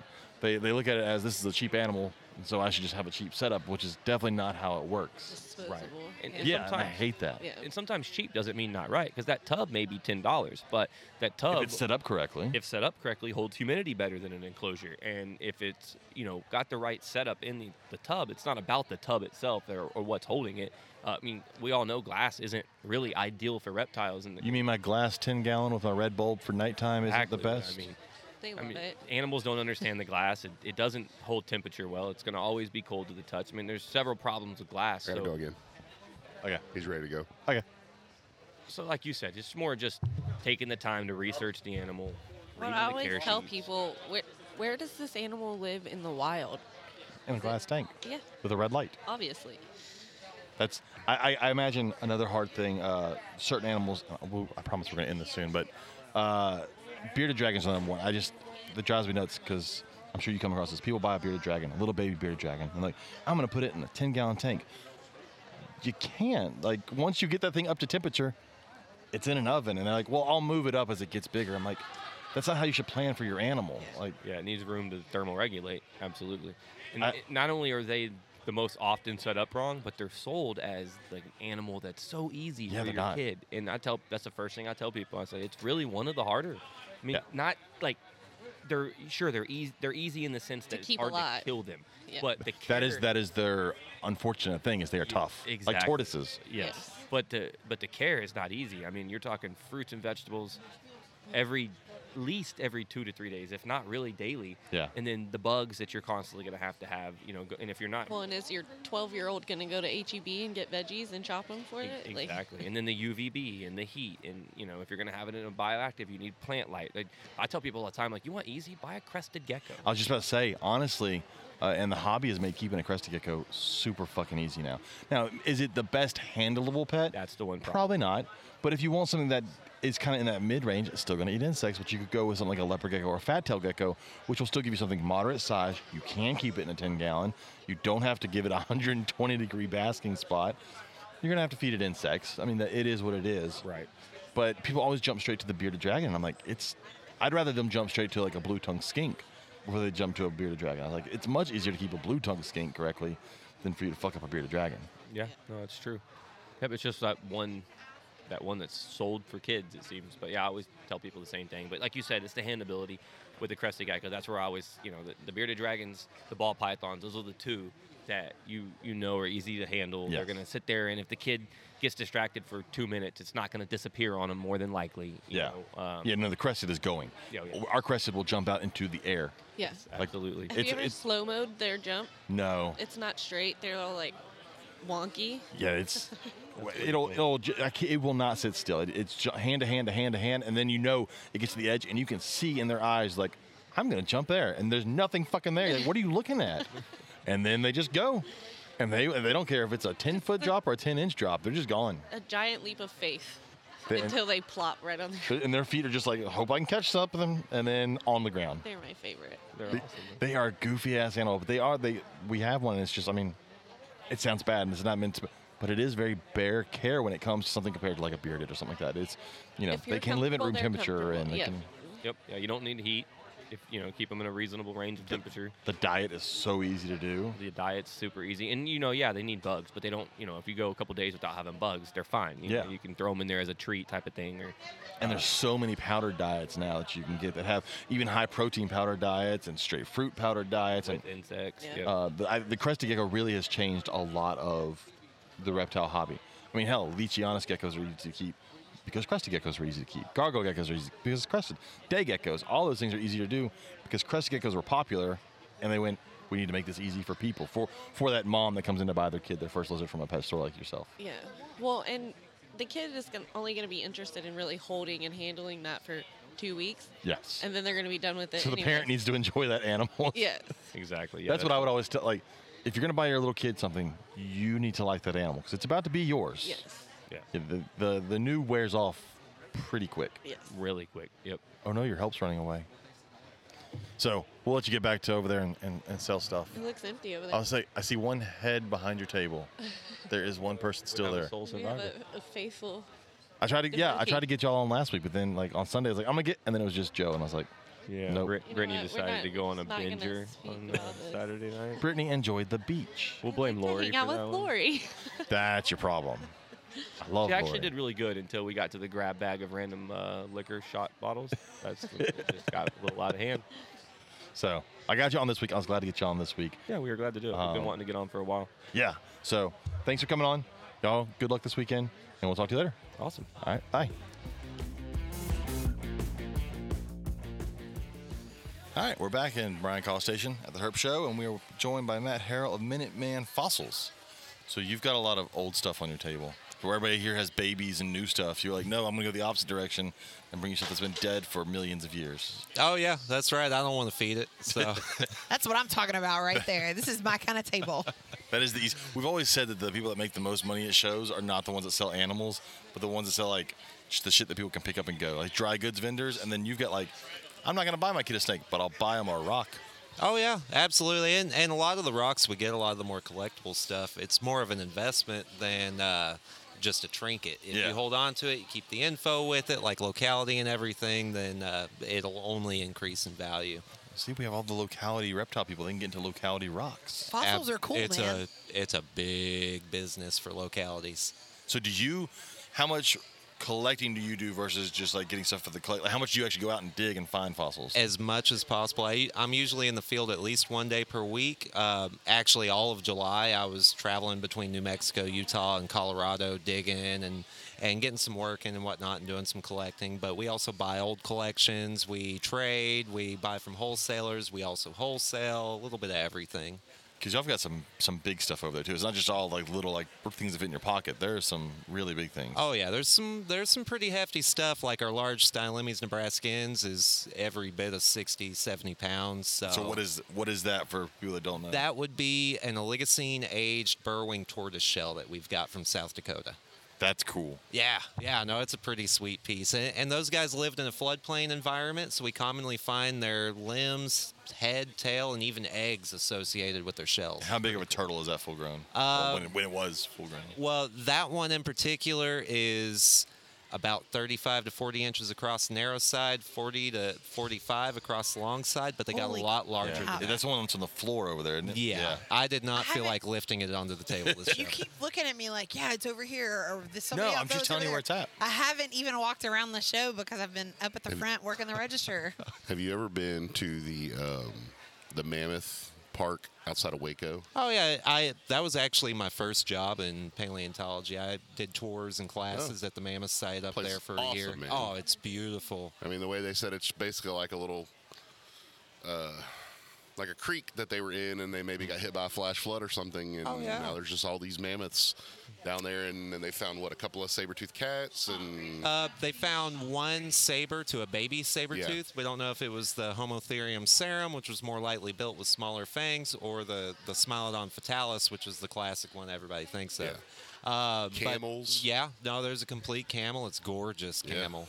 I read a book about the camels in Texas, and I Googled it because I'm like, there were so many details in the book. I'm like, this has to be a true story. I think you're on a different story. And he's talking about like native camels.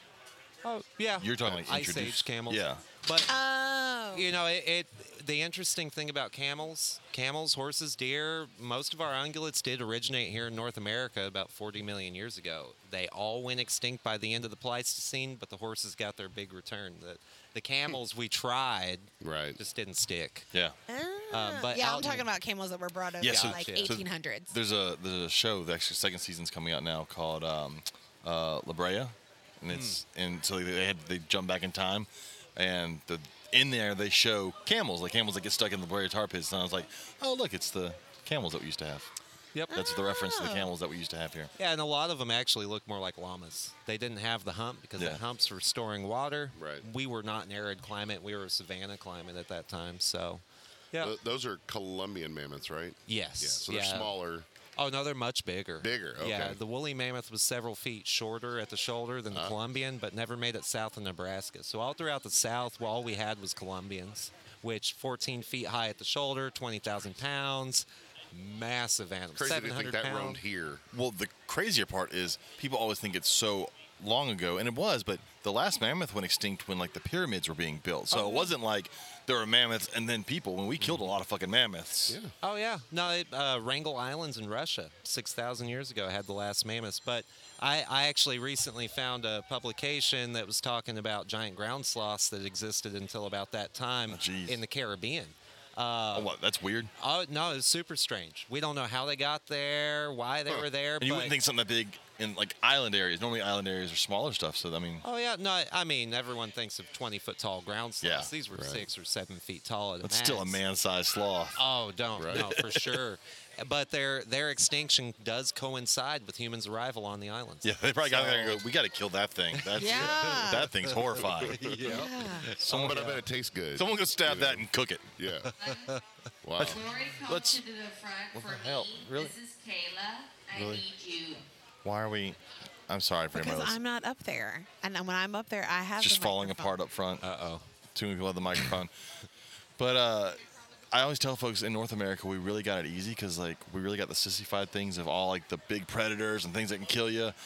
And then most stuff that was really like saber, all that stuff died out before that was really a problem. Like you go to like Africa and they still have big cats. Ours is we have cougars, but I'm not overly afraid of cougars hunting me down. Right. As I would be a pride of lions in Africa or tigers in Asia. And then like when we talk about crocodilians, we got alligators all the time. Alligators are big old puppy dogs compared to everything else. Oh yeah, no, for sure. And I mean, we did see a decline in the megafauna, all the large animals towards the end of the ice age. But the interesting thing is the predators that survived, they are adapted to eat small and large prey, whereas Smilodon, the American cheetah, American lion, and all the others, dire wolf, those were not capable of sustaining their metabolism. Dire wolf was a big wolf. Oh, I mean, that was huge wolf. Yeah, and new DNA research says it's not a wolf; it's a wolf thing. Maybe like the maned wolf, how the maned wolf isn't a wolf. Yeah, kind of, sorta, similar deal. Interesting. Yeah. No, crazy stuff. I always find it interesting when I teach my kids about fossils and biology. You know, I have to explain to them, like when you go to a museum and you see a dinosaur fossil, you're not seeing dinosaur bone per se. You're seeing rock that was bone, but now all the minerals have been replaced. So like it's heavy as hell now because now it's a rock, and it looks like bone, but it's no longer the same as a bone, which is always interesting to me. Which is like everybody always sees Jurassic Park, like, well, they bring back dinosaurs. Like, well, you can't really don't really have DNA for dinosaurs. Like the movie was great. We could bring back woolly mammoths. We could bring back things that existed when we were around. You see the scientists in Australia that thinks they're going to be able to clone a thylacine. I saw that. I read about would be cool with that in a zoo. Obviously, you can't release that now in the wild because they've changed. It's adapted so much not to have a predator. Right. But I mean, we did fucking kill it, so it would be nice to at least see it in existence. Yeah. I mean, if we reintroduce the thylacine, we'd have to get rid of the dingo. Yeah. You can't have both. That's too many predators for one environment. I'm all for bringing back certain things for zoo type settings, so you can go look. This is what it was. You know, we especially for things that we killed, things that naturally went extinct. I'm like, no, they had their time. It's gone. But like, we fucked up the dodo bird. Bring back a couple of those. Let's see what a dodo bird looks like in person. Yeah. No, that'd be awesome. If they could create a thylacine that only ate feral cats. Yes, so it would be awesome in Australia. Or toads, if it could eat cane toads and not die. Toads, right. That's what you need. Yeah, because all you have is that one video of that one lone, I think, female it was, and like it's a black and white, but they've recolored the video, and that's all you get of the thylacine. And then, but over there, it's funny because you have like so we always make fun of people over here saying they see Black Panthers, and they're not real. But over there, you have the same people like they think they see thylacines roaming. At least they existed. Yeah. Right.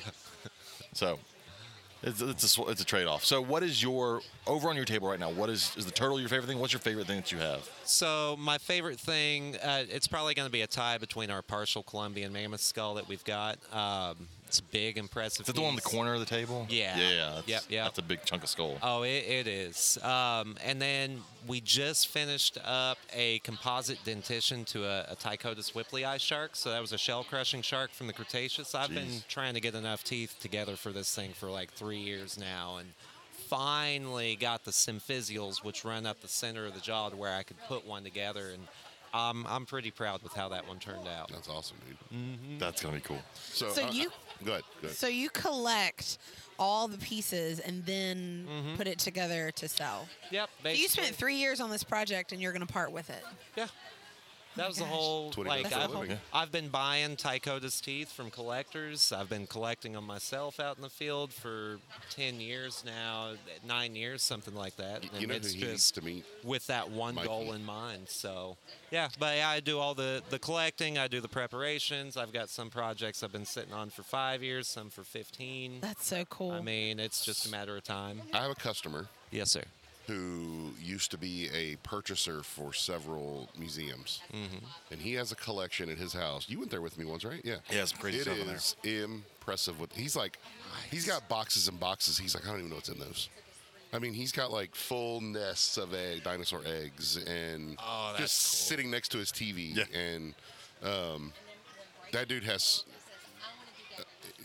an amazing collection. And now he's got like $100,000 worth of ball pythons that he's bought in the last year that he's all of a sudden gotten into.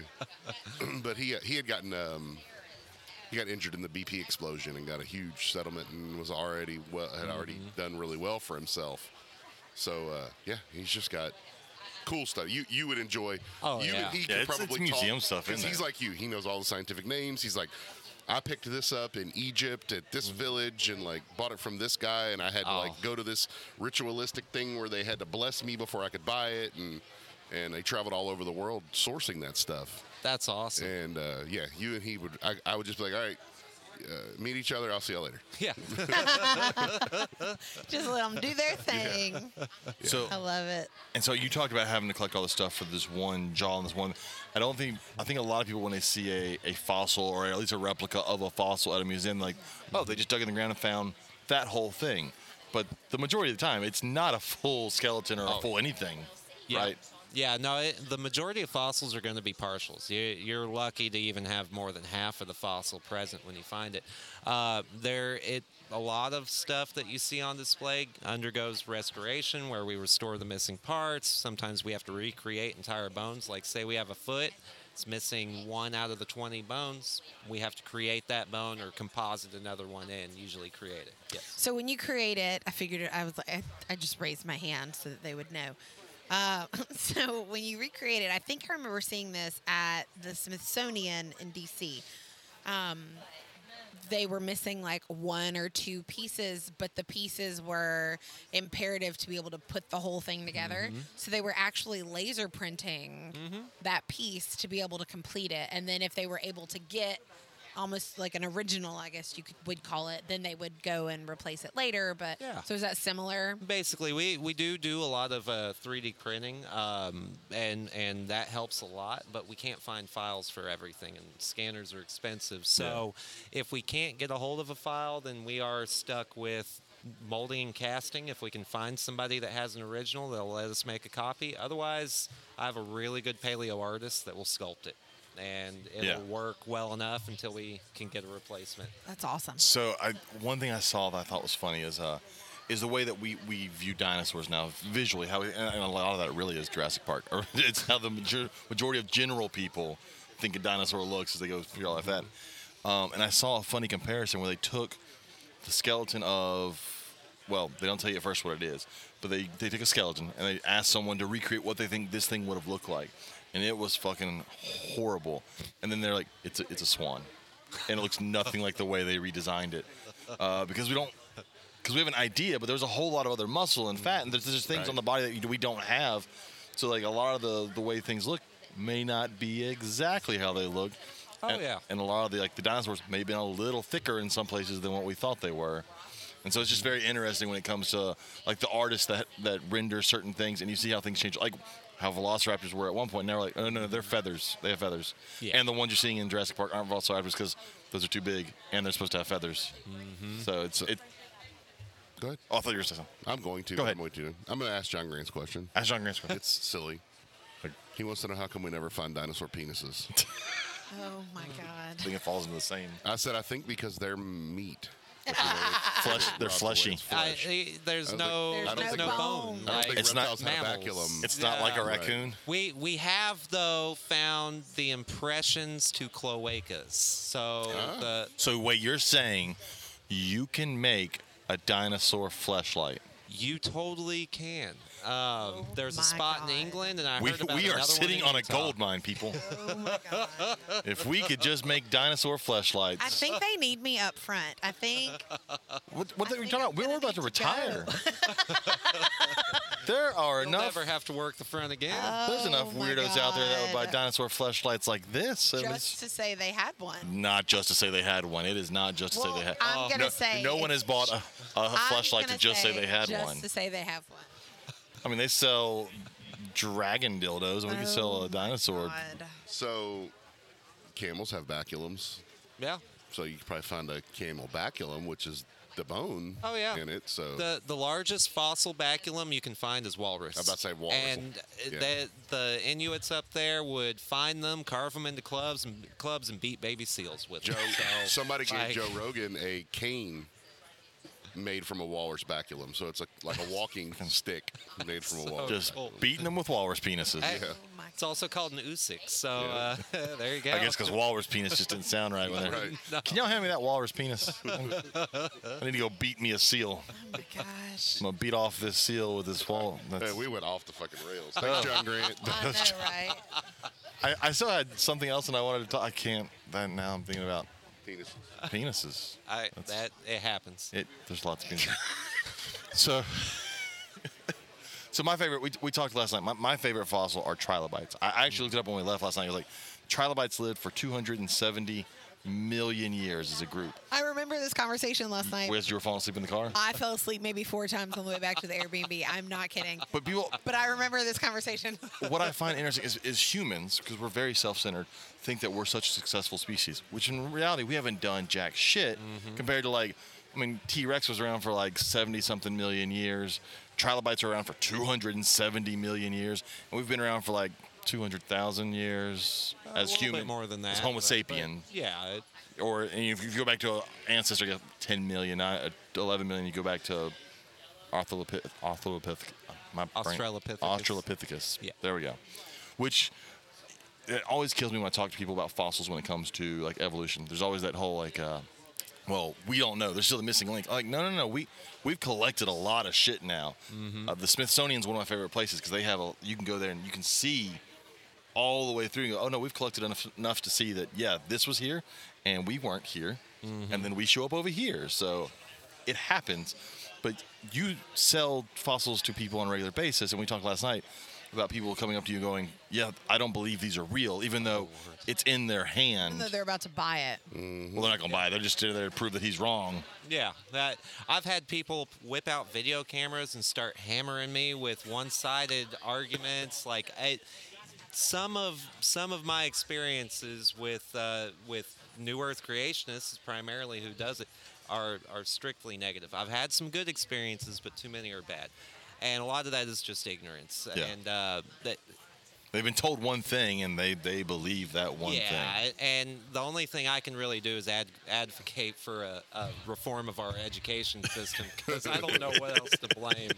It gets pretty obscene. Well, and it's funny because their argument is purely to try and prove that what you have is not real, which is visible, like it's there, they're holding it, and to prove that what they have no proof of is real. It's a weird argument. Oh yeah. No, and no matter what you do, no matter how many facts, no matter how many anything you throw at them, you're wrong. You were wrong from the start, and you're never going to be right. So there's no point in even arguing about it. Nope. You know what I mean? This is crazy. It's insane. I just love the people like they put the bones in the ground. Whose job is that? Right. All right, guys, this is what we got to do. Around the world, we just need to send y'all out to dig holes, put it in there, pack it down really tight, and then come back later and pretend you just found it.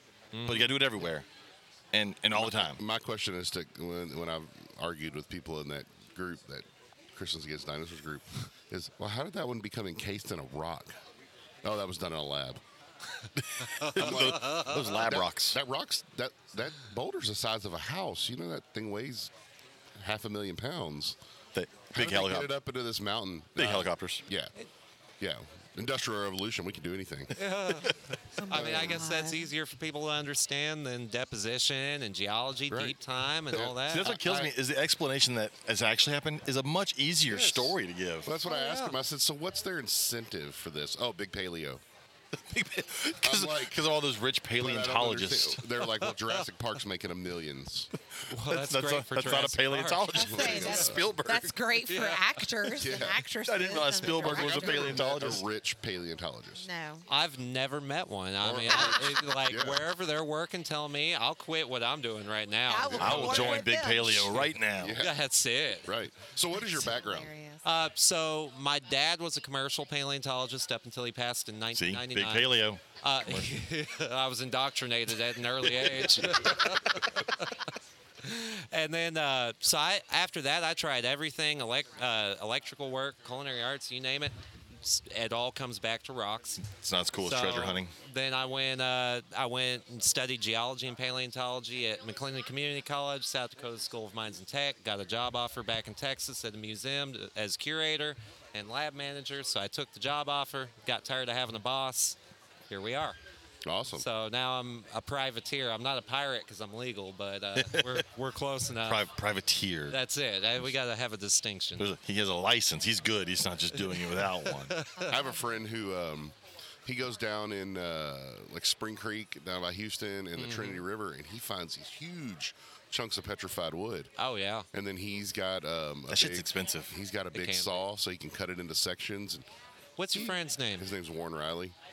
Okay, it doesn't ring a bell. I know a few guys down there that hunt wood, though. He's in Talladega, Alabama right now for a job. He's been there for like 2 years. Gotcha. But he'd be like, yeah, we're a little short on money this month. I can make like $5,000 if I go cut one of these and sell this piece to this guy who builds these tables. Oh, yeah. I used to have a piece. Why do you not do that all the somehow time then, bro? I would just do that every day. Oh, yeah. No, the problem is with the market, if he did that every single day, he'd saturate the market. That's After exactly the what he first said. one or two pieces, he loses his premium. It starts to decline. There's a lot of dealers that do that, which is unfortunate because these one-of-a-kind pieces, they have 100 more back at their house. Yeah. So there is a lot of deception in the market with in that regard, but it is what it is. Yep. I used to have a chunk. It was about the size of a brick, and it was always good to show kids when we were covering like evolution and all, because you're like, look, because you can see like the actual like knob where where a chunk, like a branch come out of it, and I always think it's got to be tricky for y'all when you're looking for something, because you're looking for basically rock in rock, but the rock has to be slightly different than the other rock. Oh yeah. Like Yeah, and if you don't know what you're looking for something new. You won't know what it's supposed to look like until you find it. I was just about to say, if I were to go out, I would have no clue what I was looking for. That's like I've seen people hunt for geodes, and I'm like, how the fuck do you know which one's a geode? It's a rock in a pile of other rocks, and you have to know that one's hollow. After you've wasted your time breaking open all the duds, I mean, you know what to look for. And then you get the one, because like, I'm assuming a geo is better if it's not opened yet. Or, Yes. And so that's the problem, is you have to be like, yes, this one's definitely a geode, maybe. I don't want to break it open because it may be a geode. No, and that's how it goes with fossils too. Like a better fossil is going to be one that's not fully exposed. Yeah. As soon as it hits the air, as soon as it hits the elements, it starts to decompose, starts to break apart. Wind, rain, up north, frost, and all that will start to just turn it to dust. Which is why it's important to get out there and find the stuff and Preserve it. Yeah, exactly. Well, and that's the reason, we talked about earlier, you don't tend to find a complete fossil. I mean, anybody that's ever gone out in the woods or whatever, you find like part of a raccoon or whatever that's broken down and biodegraded. For a fossil, you needed that raccoon to get covered by some mud or something so it didn't keep breaking down over time. Oh, yeah. And so that's what happens when you find, that's what I think is so cool about hunting dinosaur fossils, is there's a story. If you find them there's a story to be told as to why they were there, where they were, what was happening. And the coolest ones is when you find those sites that have more than one of them. Yep. The bone beds and whatnot. Yeah. You need to go. You guys like y'all did y'all's day trip a while back to the Bluebell. Yeah. Yeah. Y'all need to go to Waco.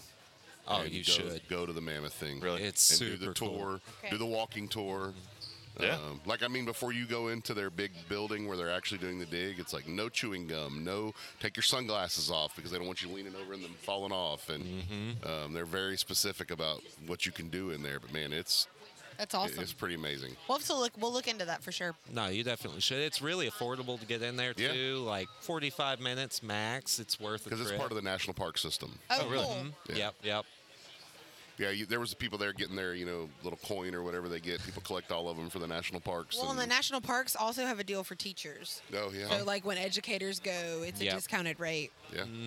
So, we're sort of at a reptile show. People have their own specialty and their things they like. And obviously your table is a wide variety of fossils and rocks and stuff. Is there something you normally go out looking for on a regular basis? You're like, I love going to look for this. So the main things I like to focus my time on are decapods, crabs, lobster, shrimp, Chynoderms, so we're talking starfish, sea urchins, that kind of thing, crinoids, and then tertiary or Cenozoic mammals. So that's all the mammals that lived after the death of the dinosaurs. And I also collect shark teeth too, but as far as primary focuses, the first three are probably my favorites. They're super interesting. They're odd, and we have modern analogs so we can understand better how they lived. Like you find a Oligocene-aged horse called Mesohippus.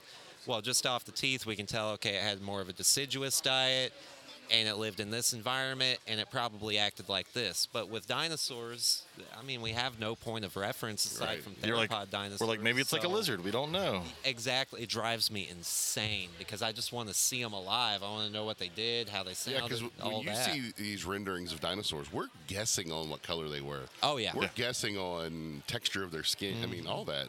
A lot of it, yeah. We have found pigments. Like, I think Leonardo. He's a mummified hadrosaur that was found up in, I believe, Montana. He's at the Houston Museum of Natural Science. If I remember right, we have found pigments associated with that specimen, and we were even able to see striping patterns on its petrified skin. That museum That's is on awesome. our list. Oh no, it's the best museum That's I've the ever one. been That's to. the one that Really? we keep trying to get Oh to. yeah, It's 15 minutes from our house. Yeah, Dude. it's right. It's not far from the zoo No. at all. That No, was it's right the one by I, the zoo. Yeah. when I grew up, that was one room. Now the first time I went into their new hall, it took me 4 hours to get through. It is Yeah. crazy. Yeah, so big. on Thursdays from 2 to 5, it's free. Mm-hmm. But I kept telling myself over the summer, I ended up traveling so much that we didn't make it. But I kept saying that we would just go a couple Thursdays in a row. Oh, yeah. And then see it all. Yeah. The last time I was when Body Worlds was there. Oh, I bet that was cool. That's an awesome. I've been to it Yeah. twice. I went to it like 10 years ago, and then a couple years ago. Nice. That Body Worlds, that's an amazing. And then you also get to go. It's because it's in the museum, so you're also getting to do the museum as well. Yeah. We gotta go. We gotta go at some point. Yeah. So you like doing the mammals, after about 65 million years ago, which I think is really neat because that explosion of mammals. Another thing when I go back to teaching time and change, I talk about dinosaurs in class. I talk about the extinction of dinosaurs. Like you better all thank that meteor. Like that, the whole reason we exist is because it killed those guys. Like there were mammals. I think that's a lot of people don't realize is there were mammals at the time of dinosaurs. Oh, yeah. They were like rodent type mammals, like running around the forest floor. They weren't. Well, we've actually, over the last 5 to 10 years, we've learned so much more about the mammals during the Mesozoic, during the time of the dinosaurs, and even the death of the dinosaurs themselves. There were German Shepherd-sized mammals running around. There just weren't that many. Yeah. And the Chicxulub impact crater, it occurred 300,000 years before the death of the dinosaurs, based off of some research that A&M had done. Oh, cool. A little over a decade ago or so.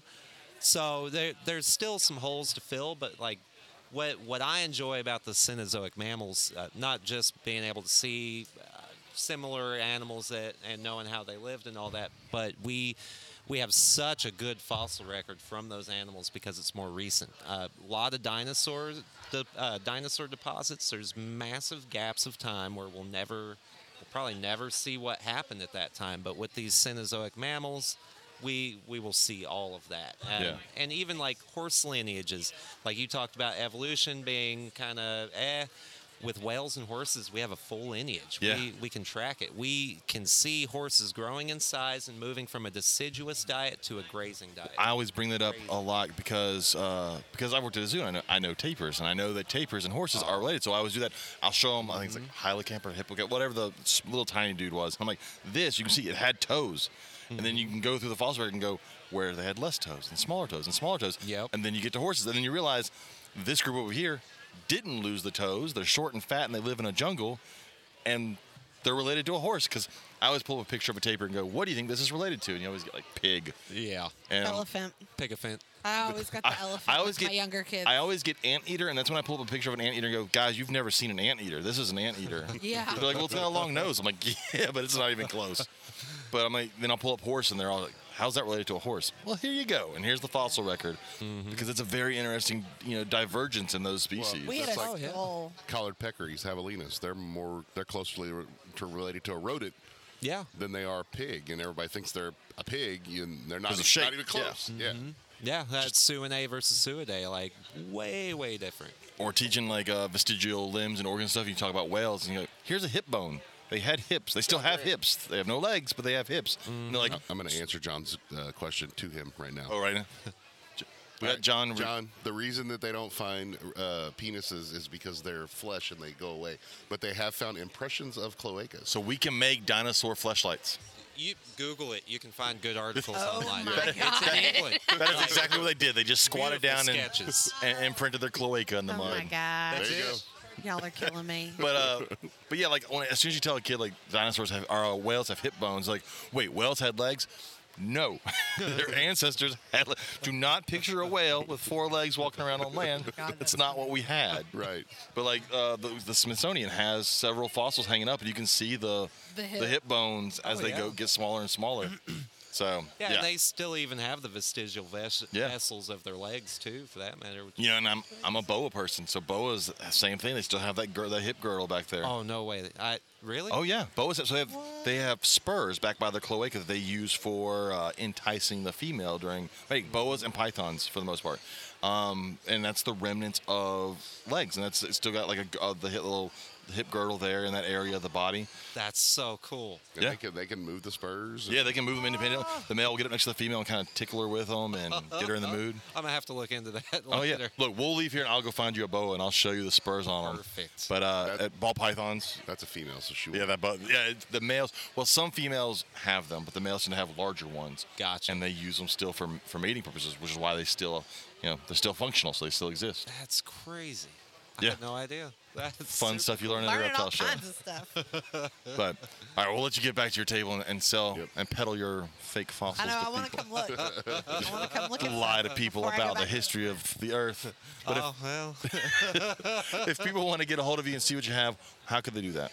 So you can reach us on social media at Minuteman Fossils. We also have a website, www.minutemanfossils.com. Real original. Yeah, make it easy. You can also email us at matt.minutemanfossils@gmail.com, and we're happy to help out with identifications, advice. We also do full services. So, Jesus Christ, Sean.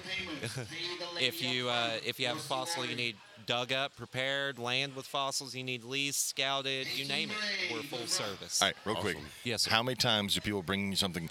What is this? You're like, it's a rock. Like 99% of the time, it's endless. Or like, have you ever had like it's petrified poop? Like, do you ever get that one? Yeah, and actually, those are the ones that are more likely to turn out. It's crazy. Apparently, he just made a post on the vendor group that we're going to need to read. You can edit this. I'm not editing it out. It's staying in there. I don't edit shit. I don't know what it was, but Robert's pulling it up. Sounds like something. And then how often do you get, because of TV, asked for megalodon shark teeth? Oh, always. That's like the only false. Do you have megalodon shark teeth? It's a staple. I have kids all the time. We don't know. Megalodon is still alive. I was like, no, it's not. Well, you don't know that. I'm like, your argument is that it exists because you haven't seen it, which is, you'll love this. I've had to tell kids this is every year, that mermaids aren't real. And their argument. Get on your soapbox. That one drives me later. nuts. Oh, dude, it would me too. And their argument is, we don't know it's not real because we haven't seen it, versus knowing it's not real because we have. Like, you have no proof, and yes, I have no proof, which is why I don't believe it exists. Like, it's a weird argument. I don't know how you do it, man. No clue. All right, let's get out of here and we'll go read that post. All right. Cool. Thanks for coming on. Yeah, thank you. Bye.